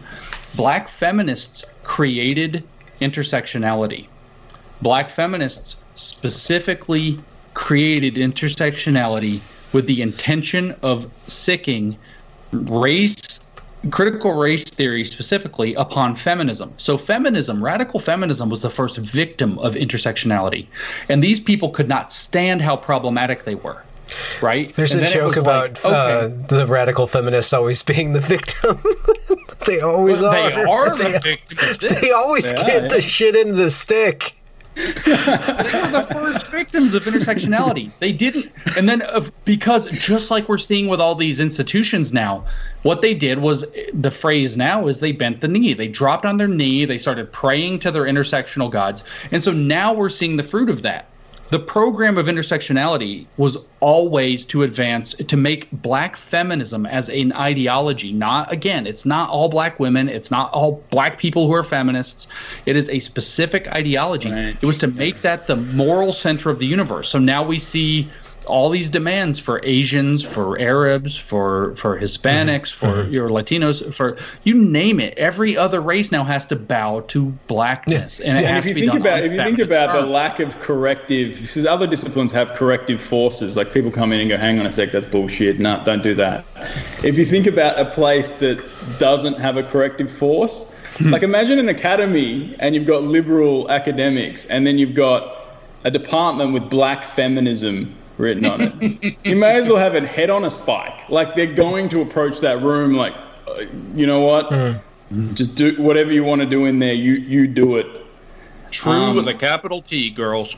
Yeah. It's almost racist and sexist in and of itself, right? Like there's this thing where it's like, oh, I can't approach this. You go off in that creepy little corner of yours and do whatever you want. We're gonna move over here because you're not the same human as I am. You know what I mean? You're not the rest of us. There's kind of a weird paternalistic racism and sexism in letting that stuff take place without holding its feet to the fire like you would your other colleagues. Okay, so if we, this is what I think is gonna happen after the Black Lives Matter movement kind of runs out of steam. People aren't as interested in it. I think we're gonna have another identity movement and another identity movement. And I saw over the last, I don't know, maybe 10 years, probably 8 years, America and probably just the corporate world reboot the Catholic calendar, and instead of having saints, now we just have an identity day, and every month is an identity month. We have Pride Month, we have Black History Month, we have Latino Month. But do you know? Can I just say something? Sorry, I know we haven't given you much of a mic in this thing. It's just my channel. It's your voice. It is just a very, very interesting thing that goes there. Is that okay? So in a pre-modern time, you've got a saint who is close to God, right? He's close to God via the clergy or the saint. He's got some kind of channel to God. And usually he's been martyred in some way. So it is tied into oppression. Just visually, there's always a martyrdom of the saint, right? So, and then you have a day based on an individual, right? It's an individual that's close to God. Yeah. And so this new philosophy theology is victimhood makes you more sacred. So the saint is sacred somehow, and he's an individual, or she is an individual. In the new theology, you are, the more oppressed you are, the more sacred you are. But there's no such thing as an individual, as a group. Mm-hmm. So what do you think is going to replace, if you've got a new church that has a different kind of theology, and it's doing the same things that the church did in pre-modern times, it is going to start to dictate group days, holy group days or months, Black History Month, Women's Day, Trans Remembrance. So it's this whole thing it works. But here's my question, and you guys can discard it. But the way that it's being implemented is so resource heavy. It's demanding so much that not every group is going to be able to be this demanding on the rest of society. It's going to have to, as a movement, writ large, critical race theory, all these different progressive movements are going to have to tone it down and regulate the pie. They're going to have to treat it as a pie. Or are they all going to fight? Is Black Lives Matter always going to be? No, it goes up to whoever's most oppressed. And black feminists black trans feminists are on the top of the hierarchy because it's kind of built that way. So if it's a mob, it's Tony Soprano is the black feminist of the stuff, and everyone's putting their kick up to the top, right? Whatever the spoils of war go to the top. But I don't think Latinos are going to allow their resources to go to. And I don't want to go down this idea of thinking. Look but at all these good white people who are giving all their resources over. Anybody who gets shamed enough into this. Well, okay, but I think that you're going to have other groups. Ben, someone's going to cut that little bit out. You're going to get in a lot of trouble for that. White people think that they're so special that they can save the world. So you can always count on the white people to give to bow to you. The white people are affirming, and this is what happened at Evergreen. They're affirming their own sense of superiority by giving their largesse and bowing down. It is racist. Their bowing down is actually a signal of their authority, that they have so much power they concede it down. So true. It's so Have you guys seen the letter from the UC Berkeley guy that's going like all over the place? It turns out he's I don't know what race he is, person of color as he describes himself, but one could intuit that he may be black. UC Berkeley historian has written this open letter to some of his colleagues anonymously, and it's going everywhere on the internet. And he's talking about exactly that. This how intrinsically racist this ideology is, how it views black people as incapable of learning the sciences. And you actually see that, right? In the the fundamental texts of critical race theory, you say, they say things like that science is a way of knowing that was constructed by white Western men, and it's mostly, used to reinforce white supremacy. And they're saying in between the lines that science is a white Western way of knowing, and it's not really for black people. By the way, black people have a different way of knowing called counter stories and storytelling and lived experience. And it's like the guy, this professor at Berkeley says, literally this ideology says black people are too stupid to learn science, right? And so there's this whole thing. It meshes with that study that showed a year or two, I'm sure, which will get retracted any day now. The study that showed a year or two ago that liberals, meaning people on the left, not philosophical liberals, left-leaning people in the United States tend to dumb down their vocabulary when they talk to people of color. Mike will have experienced that extensively from me, of course. I don't ever use like 11-syllable words when I talk to you. James, Mike's skin gets darker depending on his the people in the room, and your vocabulary. I'm halfway there. Don't let him trick you. His skin gets darker according to how much time he gets on the beach. He's told me about it for years. Yeah. All of a sudden, I feel more safe after I've been out in the sun. But no, seriously though, there is a real element to that here, which is that there is they call it the soft bigotry of low expectations. Yeah. But when you're talking about abolishing grades, abolishing cops, abolishing prisons, I mean, you're talking about some serious, I don't know if that's even soft bigotry at that point, And when you talk about establishing these group things, right? We're going to look at everything in terms of groups. I want to actually punctuate that too. There's this book, Educator to Educator. As you guys all know, I read this fucking shit all the time. There's this book, Educator to Educator. It's about educator to educator. Just like, what's that book about? And it's about social justice education is what it's about, of course. And there's the one of the editors and authors is Lynn Lemesco is her name. And in chapter 17, which because I've referred to it and had to look it up like 700,000 times because it's so useful, she outlines the definition of social justice. And she says that where liberal democracy is about individual rights and achieving justice for individuals, social justice is about achieving justice for groups. Yes. And it's about group rights. And she says that for her is the most fundamental difference or fundamental characteristic of social justice. Why does that suck? Just simply put, why do group rights suck, and why are they worse than individual rights? Last time I checked, ain't nobody a group. You are guaranteed to miss some people 100% of the time, thus speak for them, or thus speak over them, or thus use them, or thus appropriate them, or thus put them in a lane that they don't want to be in. And then when you start trying to divvy up, there are other problems. When you start to divvy up the, say, rewards of society, if we want to phrase it that way, right? You have to divvy them up by group. Well, everybody's been in a group in high school, and you have a class project, everybody has to make a poster and stand up and talk, and you always had that one person in the group that wouldn't help. Maybe they brought some glitter, but they probably didn't bring any materials because that would cost money. They did nothing, right? And then they get the same grade as you.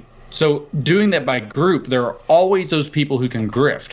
Then you have the problem, and this I actually learned, frankly, at a Christian conference that I got invited to go to, and I walked around and I met all these Christians, and there's these two black guys on stage talking, and I went to their session. I'm in a room with like 4,000 people listening to these two guys do a podcast, and they're like, I want to talk about racial reconciliation, right? We're talking about racial reconciliation. And this one guy says, races can't reconcile. And of course, you can almost feel, even in a Christian conservative area, you can feel the air just suck right out of this gigantic room. No matter how big the room is, you're like, races can't reconcile. He said, only individuals can reconcile.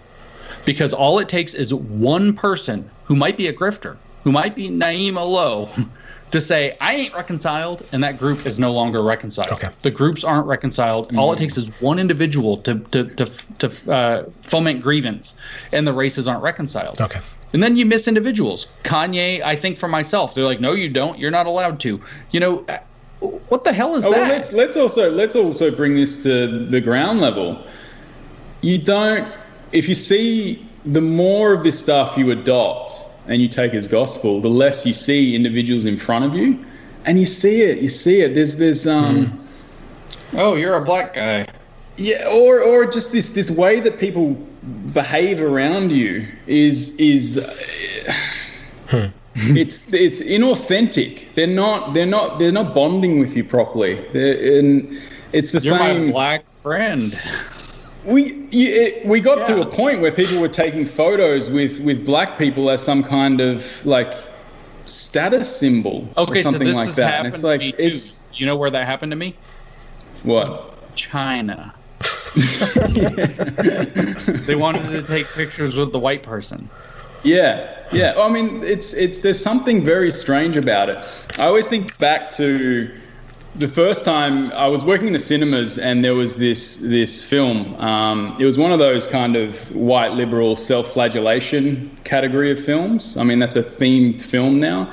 It was a good film, and it was addressing something that was quite horrible in Australia's history. It was called The Rabbit-Proof Fence. There's a generation of Aboriginal children who were stolen by the colonial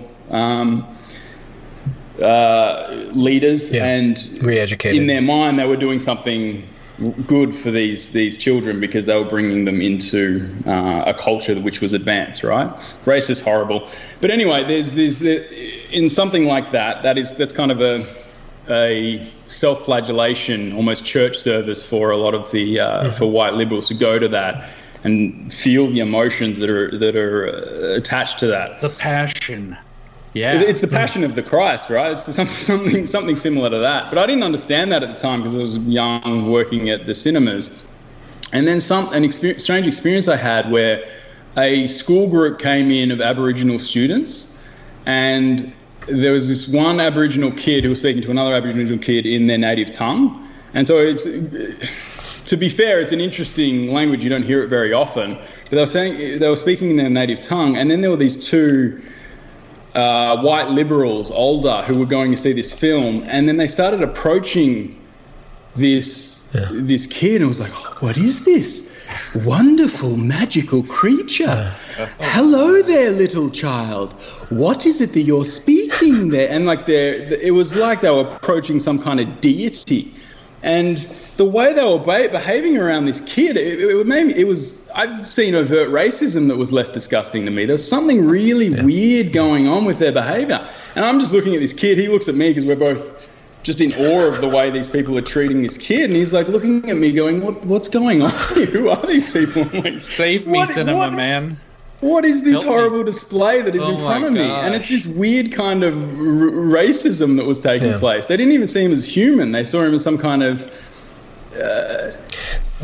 display. He was like a display object they were trying to interact with. They weren't like let's get rid of that kind of magical world that you're in, and you see a human in front of you that, that might be your friend. It's just another person. And that people want to be treated like that, right? They want to be treated like everyone else. Yeah. There was an article that came out, I think yesterday or the day before, and it was about I think a New York City doctor, a black woman doctor, and she goes through and she lists all of the rude interactions that she's had.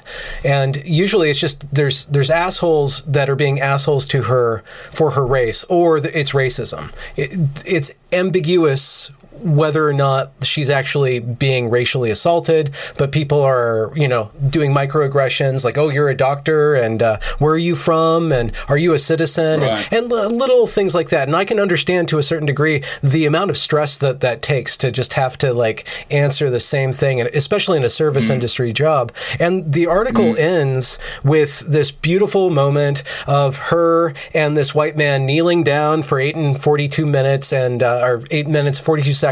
And the white man looks up at her and he's crying. He's like, I never want you to be disrespected again. And my point is that those articles, and I don't want to diminish the authenticity of her experience or of the article itself, but that kind of awareness or raising awareness only makes nice people more aware. It doesn't change rude people. It makes nice people more nice, and it makes nice people more easily triggered by rudeness or by the perception of being rude. And it just initiates a white liberal mind spin of I have to be better than this. I have to be better than this. I have to be better than this. And I just don't think that it's necessarily helpful, especially if that is your path to. And there's too much in the one-to-one interaction when you're thinking through all that stuff. There's too much cognitive weight. So you can't actually relax around a person of a different ethnicity because you're processing it, and then all of a sudden you start behaving weird around a person of a different race, and maybe even the person of a different race is like, maybe there's some weird racial thing that's going on here because this person is processing too much. Spiral. This isn't how people of my own ethnic group behave around me. This might be racism. And there's white person's like, oh my God, did I say the wrong thing? And they're kind of a robot around this, and a person of a different race. And it's like, it's simpler than that. There's so much stuff in the literature. You're just two humans. Just hang out. There's so much stuff in the literature that reads like projection that tries to explain that. Like Allison Bailey, it was one of our favorites, Mike, of course. Yeah. Talking about, she has these really weird papers about white talk where she starts off with these long paragraphs of how she said all this really weird, awkward stuff, and here's how tense I was getting. And I was talking to a black person, I just kept saying weirder and weirder stuff, and that's white talk, and all white people do this. And it's like I was telling my wife earlier, we were talking, and I was like, this normal people don't do this, but as Benjamin was just saying, conservatives, if that's who they're after, really don't do this. If you think that the person might I have lots of conservative friends. Some of them probably have racial issues that they can work out for themselves, but I've never seen them make it personal with anybody, ever. I've never seen it. I've lived in the South for 35 years. I've never seen it once, which is what do you mean making it personal? Like, you're black, get out of my house, or something clearly racist. I just see people treat people like people with conservatives, unless they do talk about groups and group stereotypes, but I've never seen them talk about an individual. Once they're in the room with them, once they're in the room, totally different. And then it's so let's say that you had a white fragility situation, right, with a conservative, because that's who they're really obsessing about, is that there's these conservatives out there that are white supremacists. And so what would happen is, because I know so many people like this, let's say that there are some that are racist and some that are not. We'll look at both cases. This is a mathematician thing. Look at all the cases.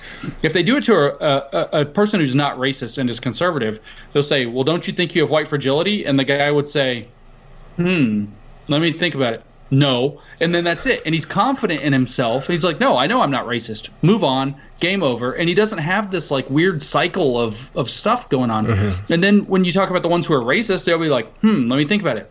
Yes, I am. And they just confess. They don't care. I've never met an actual person who's racist who isn't comfortable saying that they're racist. They don't try to hide it. They're like, yeah, I'm racist. What? So what? And then that's their whole attitude. I grew up in the South. I've met these people. It's how they are. So I've never really met a conservative person who falls all over themselves trying to deal with an accusation of racism. If somebody said, man, wasn't that kind of racist? I'm like, no, I didn't mean it that way.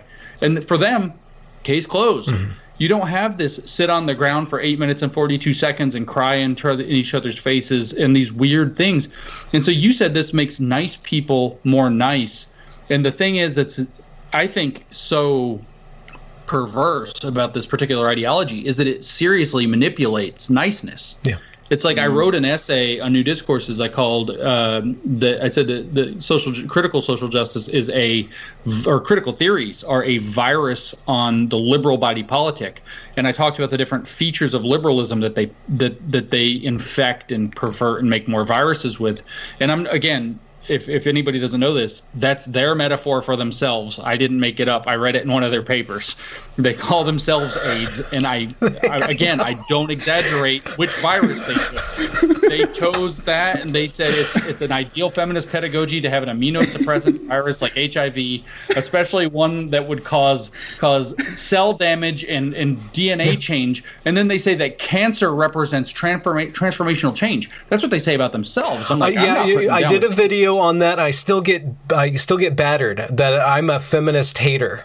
I'm anti-feminist because of that paper. I'm like, it's a feminist that wrote that. They're not even like small. I mean, they're not huge in the feminist world, but they're actually, recognized names. And Brianne Faz and Michael Carter. Yeah. They're not zeros, and it's not like there's some fringe thing. It is a small journal, but nevertheless. Yeah. So anyway, it's a parasite. One of the things it definitely. It infects niceness. Like with coronavirus, right? They're like, oh, it has these spike proteins and it attaches to this thing in your lungs, this, whatever receptor that nicotine apparently stops or something, and it attaches to that, and then it can inject the viral DNA or RNA in this case, and then bad things start to happen.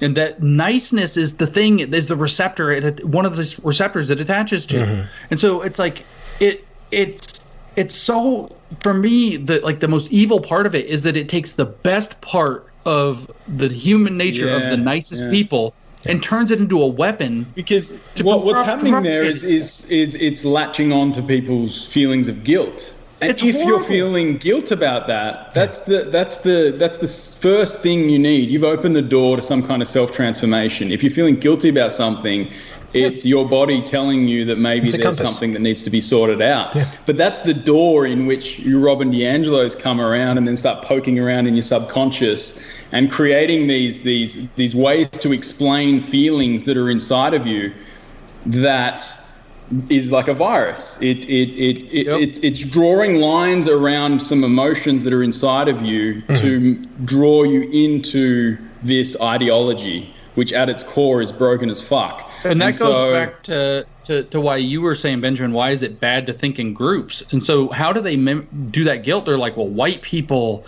did this. They enslaved all these people, and they conquered all this territory, and they spread these diseases and did this genocide, and white people did this, and white people did that, and white people had Jim Crow, and white people did redlining, and white people did that. And they have this whole lynches, and all these white people did this, white people did that. And then again, I appeal to my conservative people who know who they are. Like, and I don't mean that like they know they're conservative. I mean, they know who they are as a person, and they're like, I didn't do that.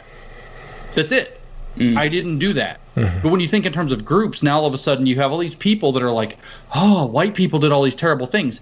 Let's treat the people that are agitating me now kind of like we have to make up for that in some way, which clearly turns into treating them kind of like children. Yeah. And it's horrendous. It seems and obvious that gone as well, because as you said, the conservatives, they're not going to buy in. Like, it doesn't make sense unless you're operating from a perspective within that worldview to bow to this stuff. So at some point, there's no diplomacy. It's either you're racist or you're coming on for our prescriptions. It's not just conservatives. What I'm noticing is that it's very non-idiots. Oh, sorry, it's being a bit mean, but anyway. No, it's a very certain type of. It's a very certain type of person, and many conservatives, because of whether it's conservatism being conservative, like whatever that means in terms of psychological and moral foundations, whether it's because of their moral structures and the way that they're raised, whether social factors, whether it's their religion in the cases that they're religious.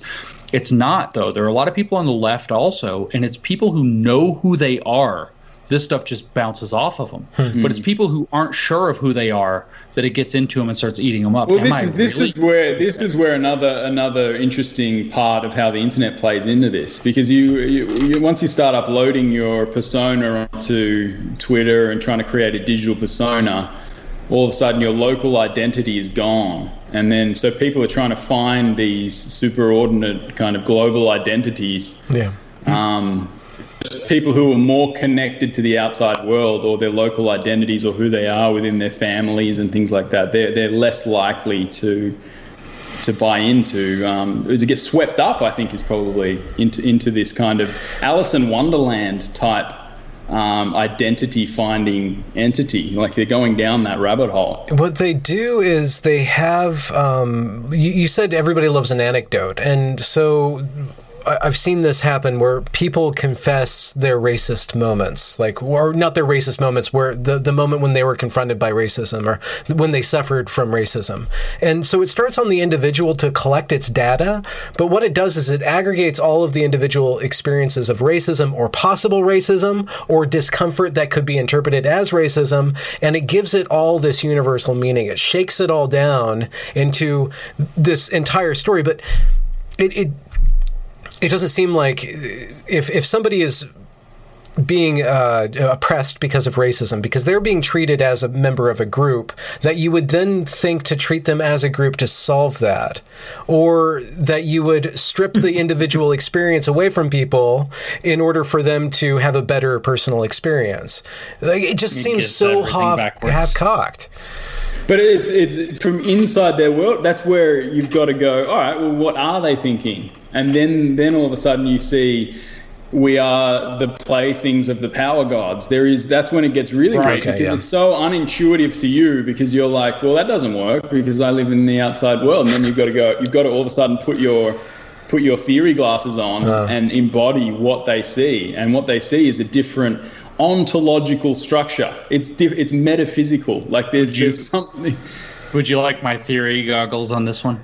Go on. Please. What you got? Yeah, you're the best. It's exactly what you said. It's the power gods, right? So what they say, and this is literally it, right? So they would say, for example, that a situation is not. They're not racializing a situation by bringing up race, or they're not. When they start talking about racial groups, they're not racializing people. They're not thinking group's identity.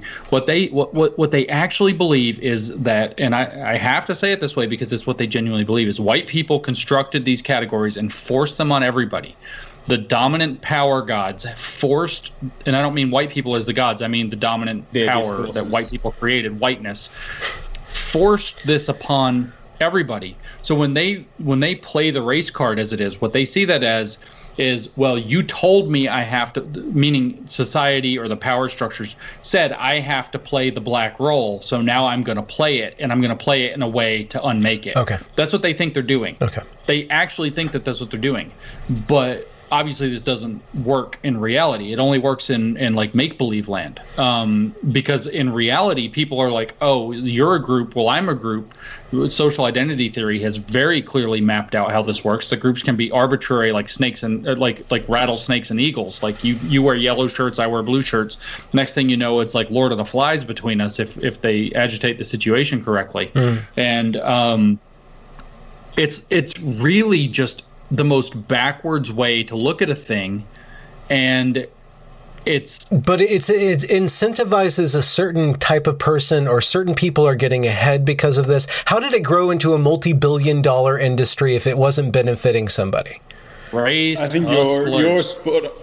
Yeah. Well, it's not even just race hustlers, because there's other tentacles to this, right? Like Russia, China. I think well, is this a psyop? No. Within itself, there's external things going on. Just straight up broken people.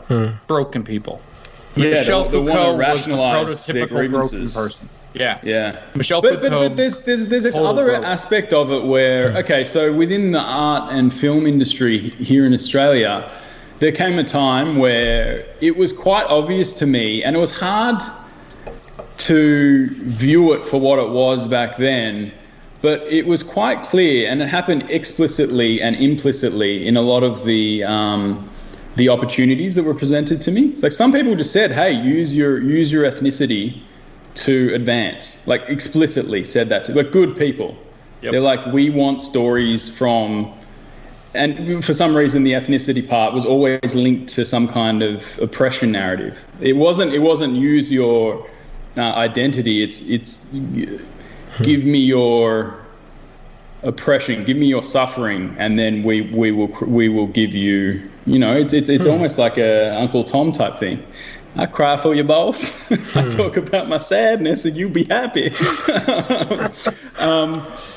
And so there was this, it was quite obvious to me that was a career advancement tool. And you see it a lot with these comedians who are quite good in their own right, but then they play into the racial suffering part of it, and then they advance beyond everyone else. It's like like white guilt is a way to the top in this strange culture. And so you remember that story I told you, right? The woman that I sat down with, and it's like I get interviewed, and it was all these different people are going to take turns asking questions at the end. And it's like I talk to the one, everything's going fine. And I know some of the people in there agree and some don't, because it's like a point counterpoint thing. And the last girl, it's like there's drama to even have her sit down. And it's this little Hispanic woman. I say little because she's like short, but also 20 or something. Young is particularly what I mean. And she sits down and she's like, I'm the chief student diversity officer of my university. And I'm like, I'm on a camera, and like that just got dropped on me. I'm like, uh-oh, And then she's like, basically what I want to know from you is I actually, in many respects, don't agree with what our diversity program does anymore. And I only work in things I do agree with. I only work, for example, to get more vegan options in the cafeteria for people who want to have more dietary choices or whatever.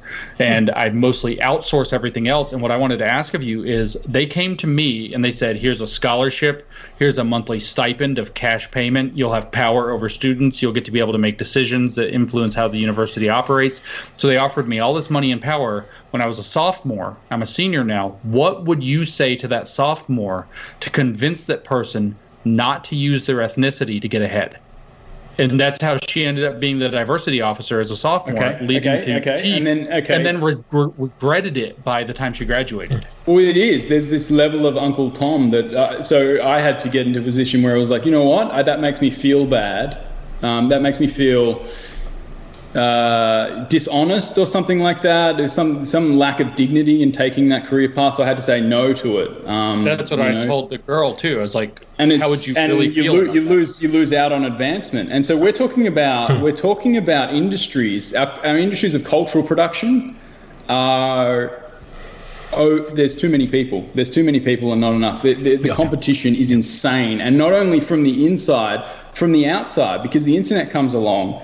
And all of a sudden you've got independent journalists who haven't even studied journalism vying for a position. So there's less and less to go around.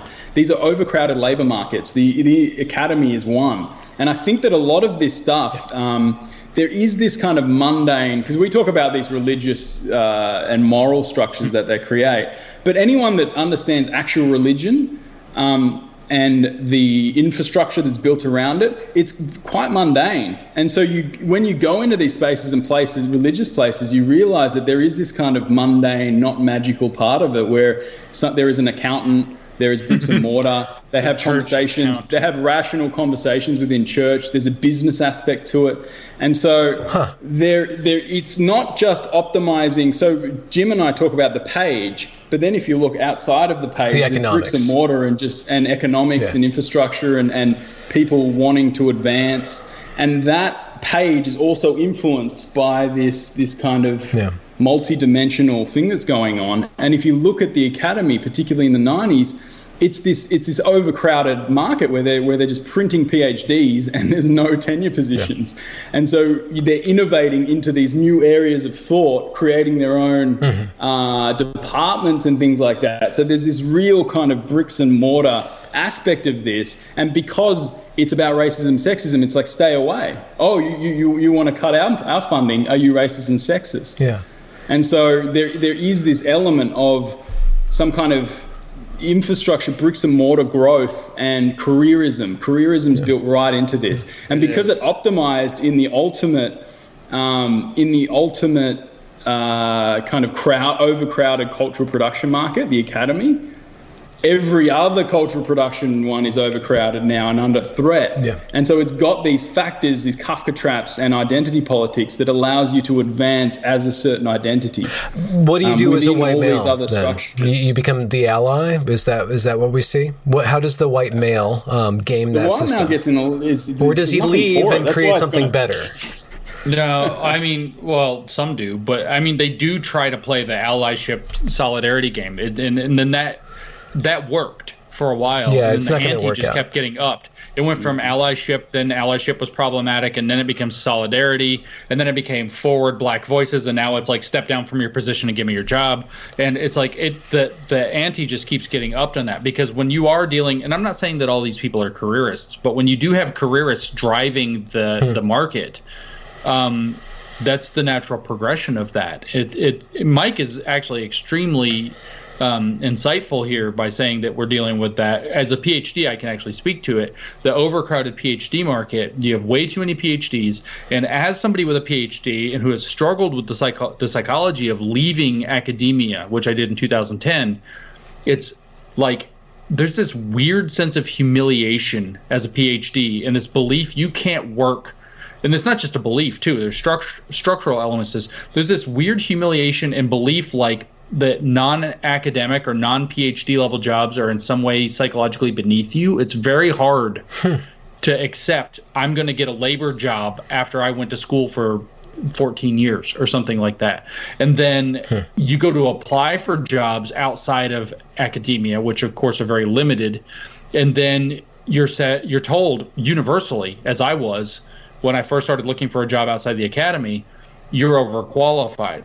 And I was like, what is this bullshit? How can you be overqualified for something?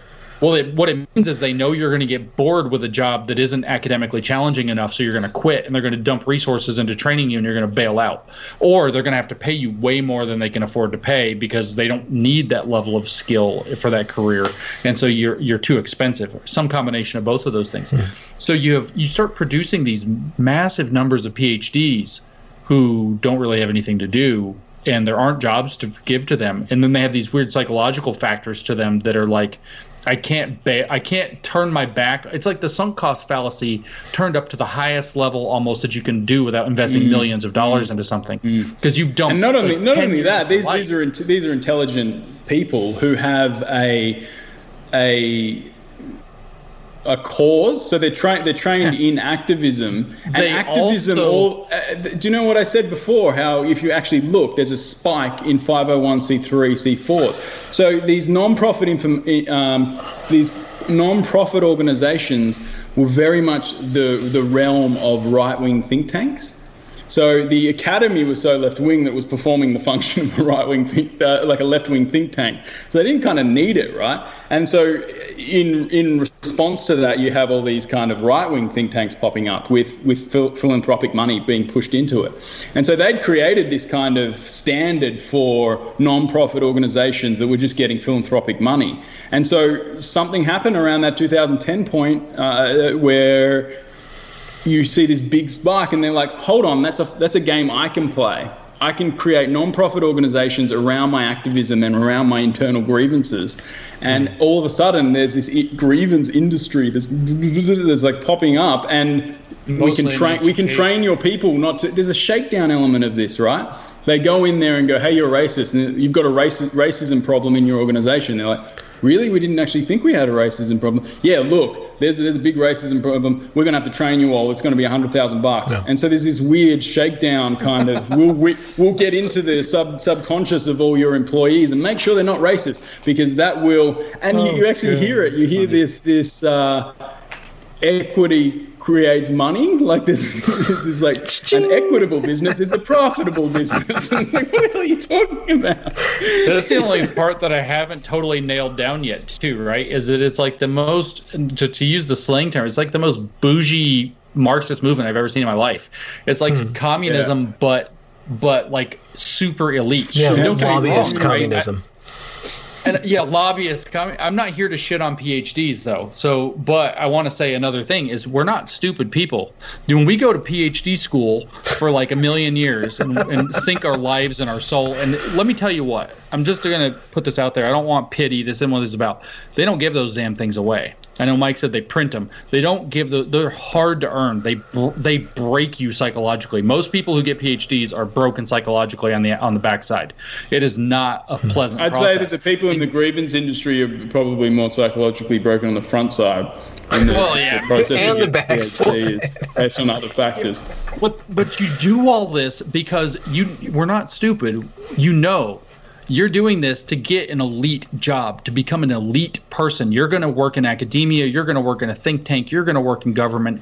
You're not going to get some shit job. So that's the whole point, right? That's why you do this. Everybody knows that the academic tenure job is the cushy deal, allegedly, where, everybody, in fact, even knows that professor who, like, lost their marbles because they got a divorce or something and they like, fell off a little bit. They just stopped grading all their papers and they, like, don't really show up to work. Or, like, I had a guy in one of my classes one of my 600 level classes, which are already kind of seminar-ish anyway, and he was just like, I'll give anybody an A in this class. You have two choices. You either do all the homework and get good grades, or you go on this crazy backwoods hike with me this Saturday, and if you go with me, you get an A in the class automatically. And it's like, everybody has at least one of those professors when you go through PhD level. It's like he's gone through, he's tenured, they can't get rid of him, and he's just nuts. And so it's like you have that vision of like if I don't really want to work ever, I can do that. Mm-hmm. And so it's like there's this view that you get this super elite. I'm not saying that everybody wants to be lazy, but I'm saying there's this view that there's a super elite, super high status job on the other side of a PhD. And so when you get out with a PhD that maybe was a little bit like there's too many of them, academic departments produce too many of them, that leaving the academic job market behind, there's like psychological regret. There's like this weird, like, I lost my golden ticket. There's all kinds of pressure that's going to lead these people to like, as Mike just said, I can make the best of it in the nonprofit realm. I can, put my talent. Not only that, think about this. There's the social status of being you're going to get this divinity role within the culture when you're an activist. Like we give a lot of social status to people who are remediating racism or whatever. And so within my own industry of arts and entertainment, you can very much see the old guard realize that every kid, they used to be in control of $200,000 cameras, and there was only like 10 of them in the country here in Australia. And so in order to make anything that had to go to the screen, you had to go through this apprenticeship and through kind of set channels. And all of a sudden the internet comes and all this technology comes, and there's kids that are you can do like not doing, like, teenage kids that are creating awesome stuff that's all of a sudden the value of their career. I think of it like, remember pilots and air hostesses when air travel first came out? They were like the gods. It was like, oh, this TAA, these beautiful people. I'm like, what a glamorous industry.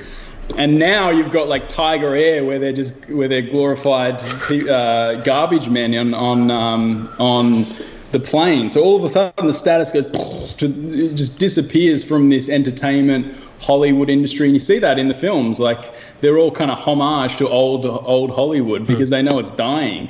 And so the status has gone down, and then you've got people who are kind of motivated by that status, who want to find a new source of meaning, a new source of rank in the society. And so all of a sudden, there's this enterprise where we can change the world and get rid of racism, and I can be part of that inside my job. That will separate me from the masses who are taking away all my status. I take responsibility.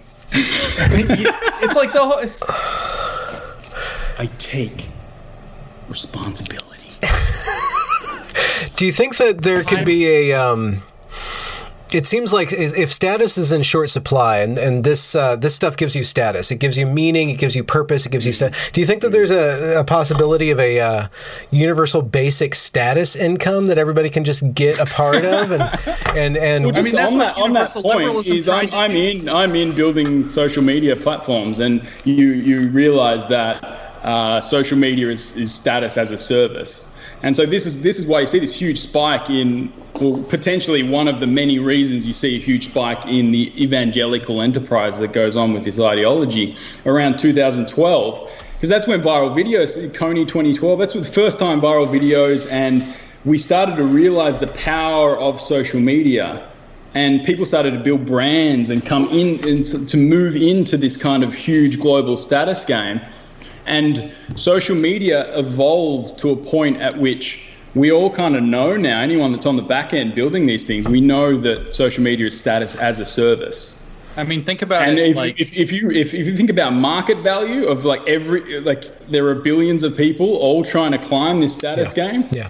And then over there's this moral kind of resource that I can then use in order to get notch up my status within the community. And that's why you see 200,000 votes on an absolutely idiotic statement that has a moral value. Like people are voting for the moral, not necessarily the sense making.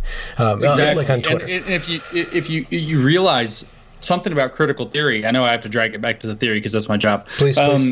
The critical theory, if I were to hey Jim, meme critical theory in the simplest way that everybody can understand it's 2 words.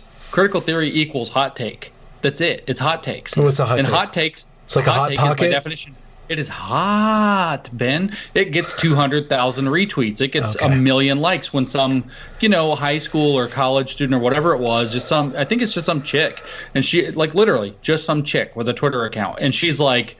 Something about, going off to school. Our parents get mad because they send us off to school and we get educated to come back and tell them that they're racist, lol. And it gets 1 million likes, right? So that's a hot take. And anybody can make one of those. And in fact, they're cheap and easy to make. I wrote all these papers with Pete and Helen that are, you can just kind of cook these up at any level with not a whole lot of work. And so... The hot take, though, has this real propensity to go viral. And as Mike knows, doing Digilante, for example, the hot take video, which totally loses its context, we could name 1 million examples of a hot take video, can just go viral like crazy because it taps those emotional responses faster than it taps the rational response that says, hey, what really happened here? Let's pull out the details. So you might have one of these crazy videos where, some clearly racist incident happened and it gets 500,000 likes and retweets on Twitter or Insta or whatever. Yeah. And then, the story comes out finally and it was well, actually that was a dude that was totally whacked out on drugs, or something like that totally explains what was going on. And that gets 200 because it's boring, right? It doesn't satisfy those emotional tickers. And so that is actually a gigantic dynamic in how the social media aspect, stuff that goes viral isn't always hot takes, but hot takes have a higher probability of going viral. And critical theory is perfectly suited to hot takes. Yeah. That's why clickbait was a thing. Are we in the midst of hot take, the revolution? Is that what's going on? We are in the midst of hot take. Stand aside and shit. I've been. That's how I understand it. It's either hot take, but it's always taking an elevated role. So you stand. So you view something, and this is what if you look at everything that they're doing in academia, in these academic subjects, it's just essentially stand aside from something and shit on it.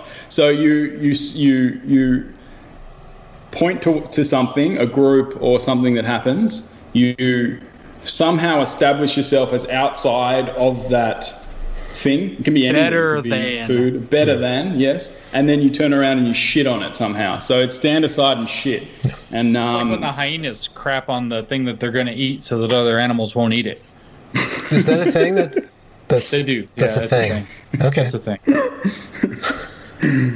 I mean, and so, Mike, those are the hottest hot takes, right? Yeah. The hottest hot takes are the steaming dumps. That's right. Yeah. It's, like the person saying, oh, you go to college and you learn to tell your parents that they're racist and they don't like it, lol. Think about the layers of hotness, the hot steaming dump that is. You have to stand aside from your family relationship, from the norms of society, what an education is about. You have to set us. I'm better than all that, and then that thing gets 1 million likes off of some account that's not even that big. Or then this other type of hot take, I saw one today that some guy sent me the thing. I get a bajillion tweets sent to me, and it's black people have the right to burn down a country that they built, and it's 500,000 retweets, 700,000 likes, and then the comment under it that he adds is, I muted the comments, and if you disagree with me, you can yell at a wall because you're a racist. And it's just that's the most, you've stepped aside from all of civil society and dump on it because you have some grievance that's not even wholly true. Yeah, but how do we... okay, so going through my Twitter timeline, I have to constantly police myself from entering into an argument. Like, I'm not there to argue. I'm looking for material for me to create something with. That's my rules for social media. I'm there to be creative. But you see these hot takes that go completely massively viral, and you despair for humanity. So the question is, how you guys are looking at something that's twisted in its nature, that is now gone viral, that is now potentially taking over Western society. How do you maintain your optimism?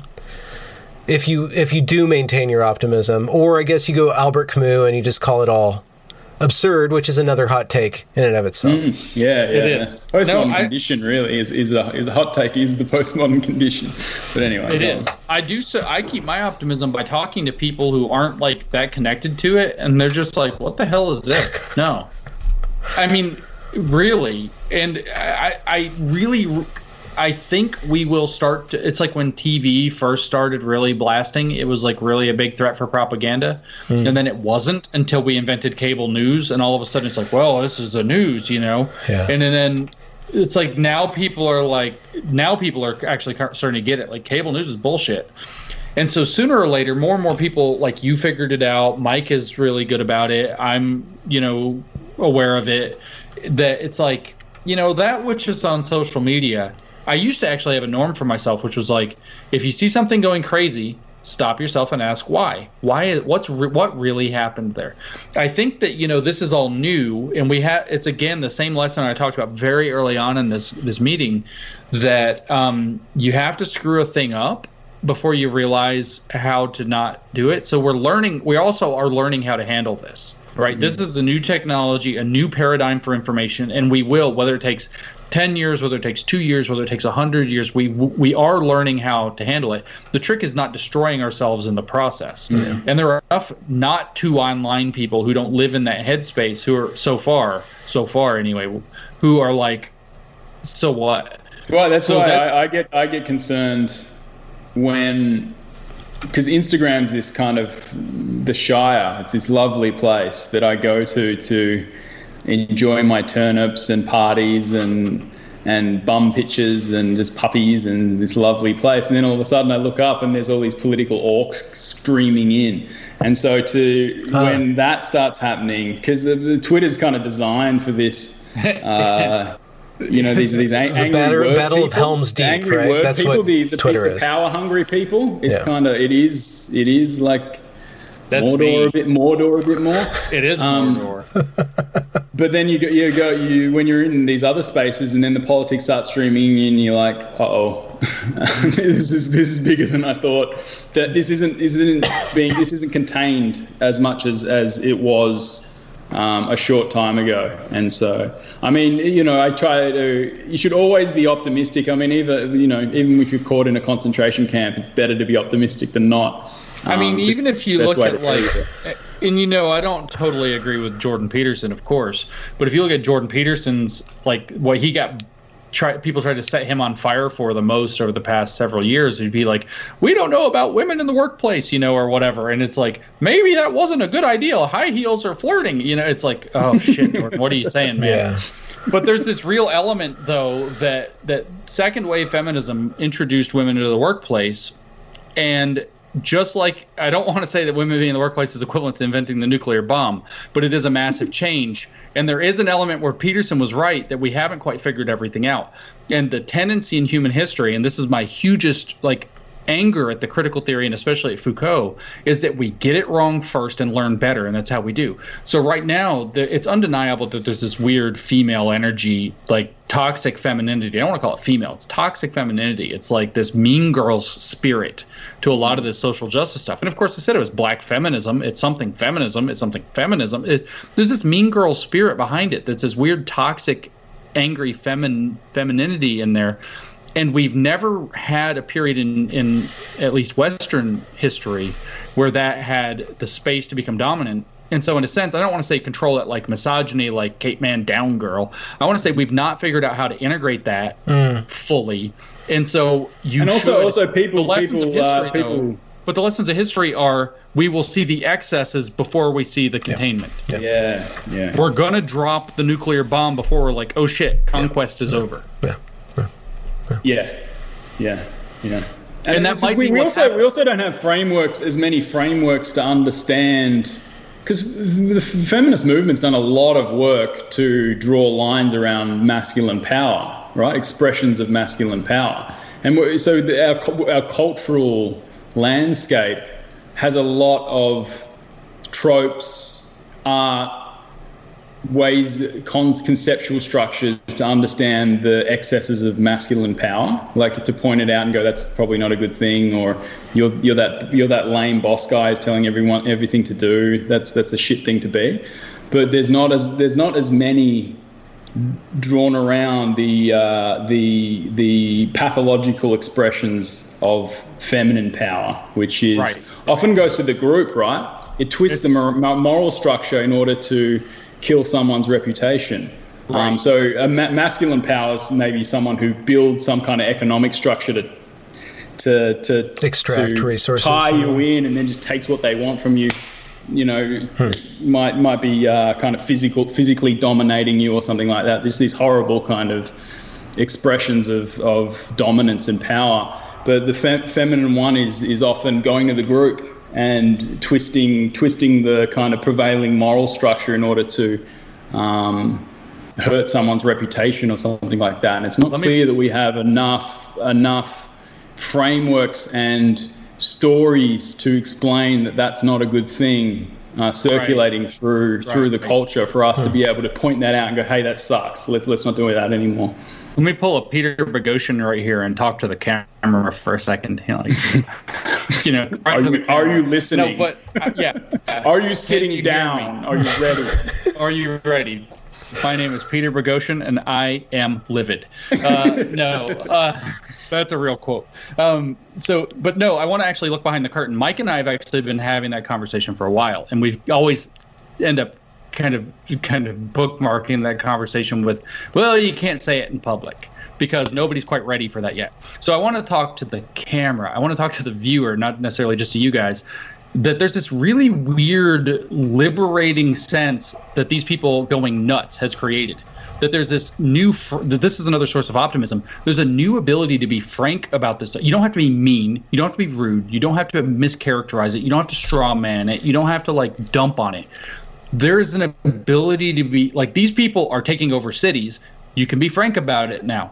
Let's not like play kid gloves. And it, like I said, if we have a Science Wars 2.0 that arises, if we have people start to speak up, they don't have to be like troll army where just fools are speaking up saying crazy stuff. Regular normal people can say, wait, no, there is stuff here that's wrong.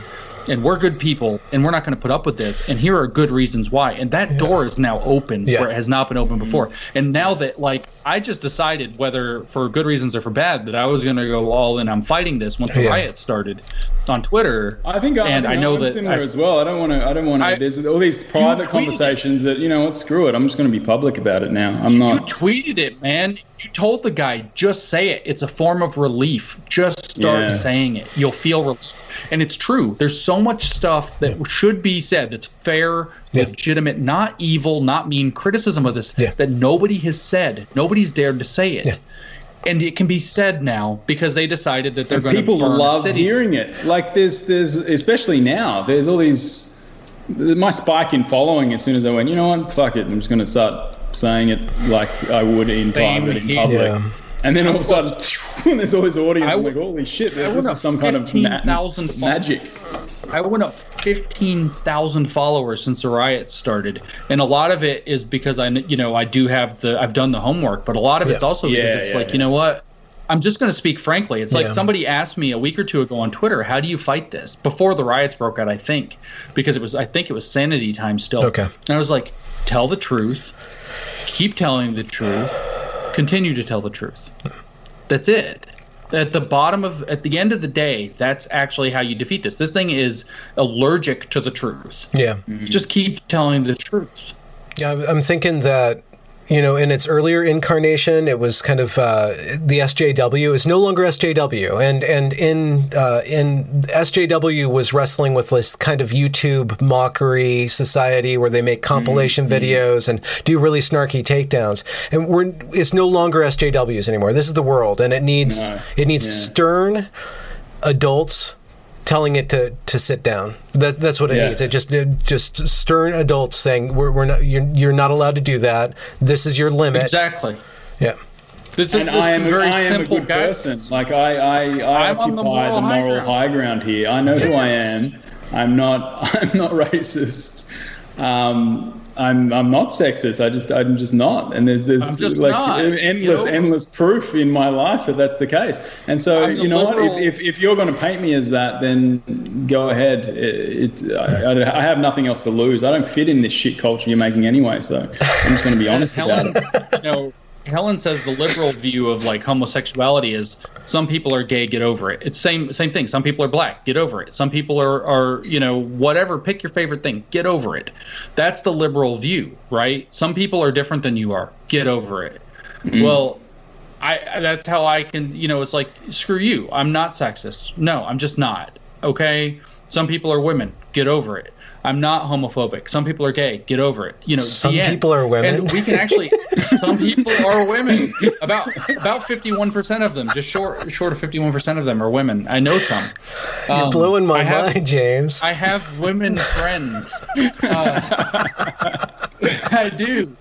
Some women like me. A few, very small number, but it is more than one. I think, maybe. But no, I mean, we can occupy the moral high ground on this, right? And what you said about occupying, just some stern adults saying, as Pete would phrase it, no more kids table. You go to the kids table, the adults are talking. Mm-hmm. So here's some outlines for that in a liberal society. We demand the following thing. You hear that from the woke left all the time. No. We live in a democracy. You don't demand shit. Shut up. Go formulate your argument. Go formulate your case. Bring it to the proper structures. We don't demand things here, okay? And so, like adults showing up and saying simple things like that. We live in a free country. We don't give in to demands. Yeah. There are structures. You don't like the structures? Petition to change the structures. They're really good at changing structures. They shouldn't complain about this. They don't need to make demands. They already know how to infect and be insidious and in structure. Why are they making demands? It makes no sense. So, setting boundaries like that. You're a racist. No, I'm not. Thank you for playing, or you're a racist. I already joined a cult. I'm in a different cult. I don't need your cult. It's like a very have you heard about the Lord? I'm a Mormon. You just freak out. I'm a different one of those things. I'm Catholic. I can't join yours. And they're like, oh, okay. It's like, you can do that, right? Like, no, thank you. I don't need you. I don't need to witness Jehovah. For people on the left, that's liberal. Like, I think that once you figure out what the liberal ethics are, you can go, oh, well, that's where the good stuff is actually. If you have that moral intuition that the liberals have, the people on the left have, if you actually go and do some homework and figure out what liberal ethics are, you're like, oh, that's where all the good stuff is. What the hell are you talking about? And then if they come at you, you're like, no, it's all right. I'm liberal. Go away. You can play your religious music and play those games elsewhere. Go away. It's like I saw that video went viral. Again, speaking of viral videos, you don't really know what happened. Where it was like some Trump kid wearing a Trump hat, and I say kid, he's probably like 20, 19, I don't know. And then some woman with like one of the stereotypical haircuts, and how this went. And he's like Trump, or MAGA, or lock her up, I don't know, something. And then what the one on the other side did? She just comes up to his face and like because she's got to block out the sound and just screams in his face, and he's like Trump, and she's like and it's just like the back and forth, and I was like, dialogue is, and like all the rest of us can actually look at that and say, you know what, embarrassing and lame. Do your thing, man. It's so pathetic. Whatever that is, just you do that in a quiet corner, or away from us. Like, that sucks. The hard part, though, and Benjamin, this is kind of important with a lot of the work you've done. The hard part, though, it was core to the Evergreen story. It was core, if you guys know Lisa Bildy's story with the Bencher Law Society in Ontario. It's core to what happened in the Evergreen Task Force, or not Evergreen, sorry, Washington Equity Task Force. Is that in so many things you've documented, Benjamin, it's been the case. This is like all this crap happens in these administrative meetings that like 6 people show up to, and like 6 of them are social justice people. Mm-hmm. So liberals who are busy and have better things to do are actually going to have to start deciding we don't get to be so comfortable anymore. We don't need to be uncomfortable by confronting our racism. We need to be uncomfortable by joining the school board. We need to go sign up for these committees that these activists who literally have nothing better to do.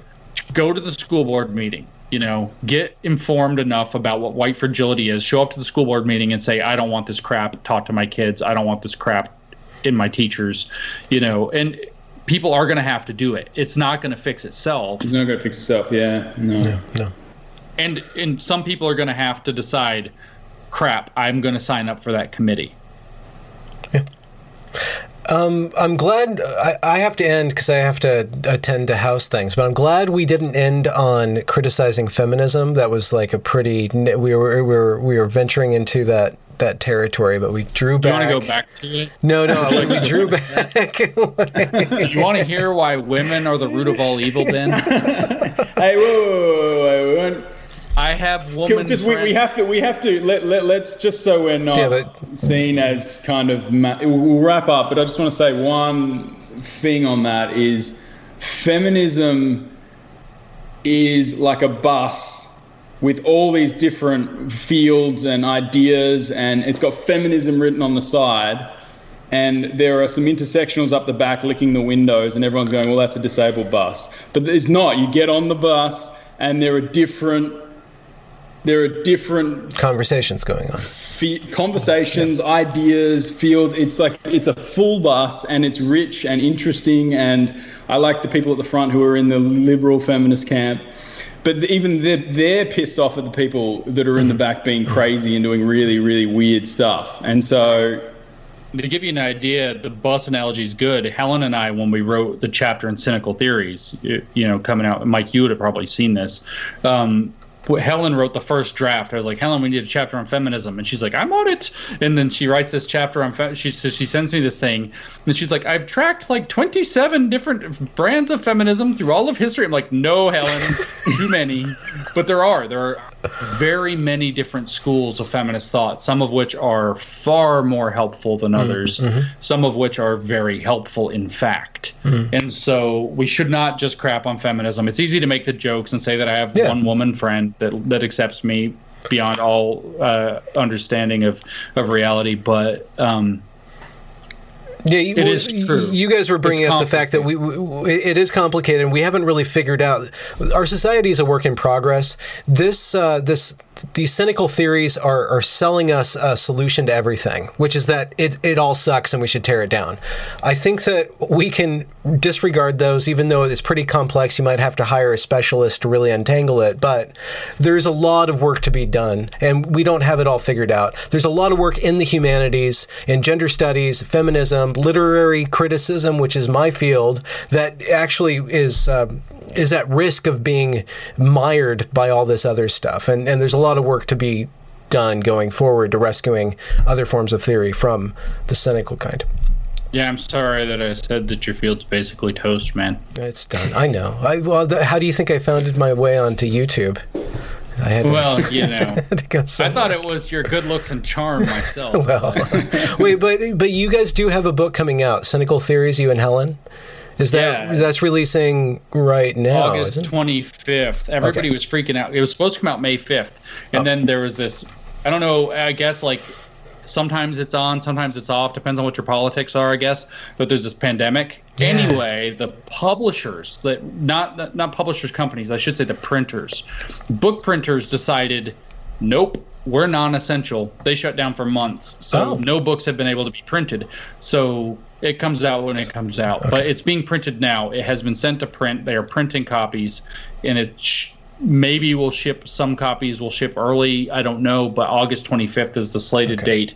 The goal of Cynical Theories is to explain the history of, this is a very complicated movement, the social justice movement, if you will, very complicated, deep history in academia, deep history in philosophy. We explain the postmodern vein of that, which is the part that basically made it invincible from criticism because it denies objective truth. Mm-hmm. And Mike, you have eventually feature-length film on this stuff coming out. Is there any? Can you give us any clues as to when? Or the whole industry got flipped on its head with with the pandemic, so I don't know what path we have to distribution, so we're just refiguring that out, and I'm just chipping away. I might even try to tie in recent events into the film, but there's no clear endpoint there, so just keep an eye on the YouTube channel. Unfortunately for the reader, and fortunately for me, who didn't want to have to write more stuff, Cynical Theories actually went to print just before the riots started, so we cannot actually talk about the riots in Cynical Theories. If there's a second edition, we'll probably have to add a forward or afterword indicating the manifestation of Cynical Theory in reality. I'm being poked and prodded to get the hell out of here, so we best wrap this up. It's midnight here. Say goodbye to all your fans and that you love them, or at least accept their love somehow, guys.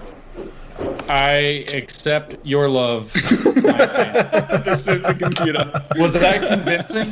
Did I do it? I take responsibility for my fans. Congratulations for reaching the end of the podcast. If you enjoyed this product, consider donating to this channel via paypal.me/Benjamin Boyce or joining me on Patreon. Also follow me on Twitter at Benjamin A. Boyce. Have a good night.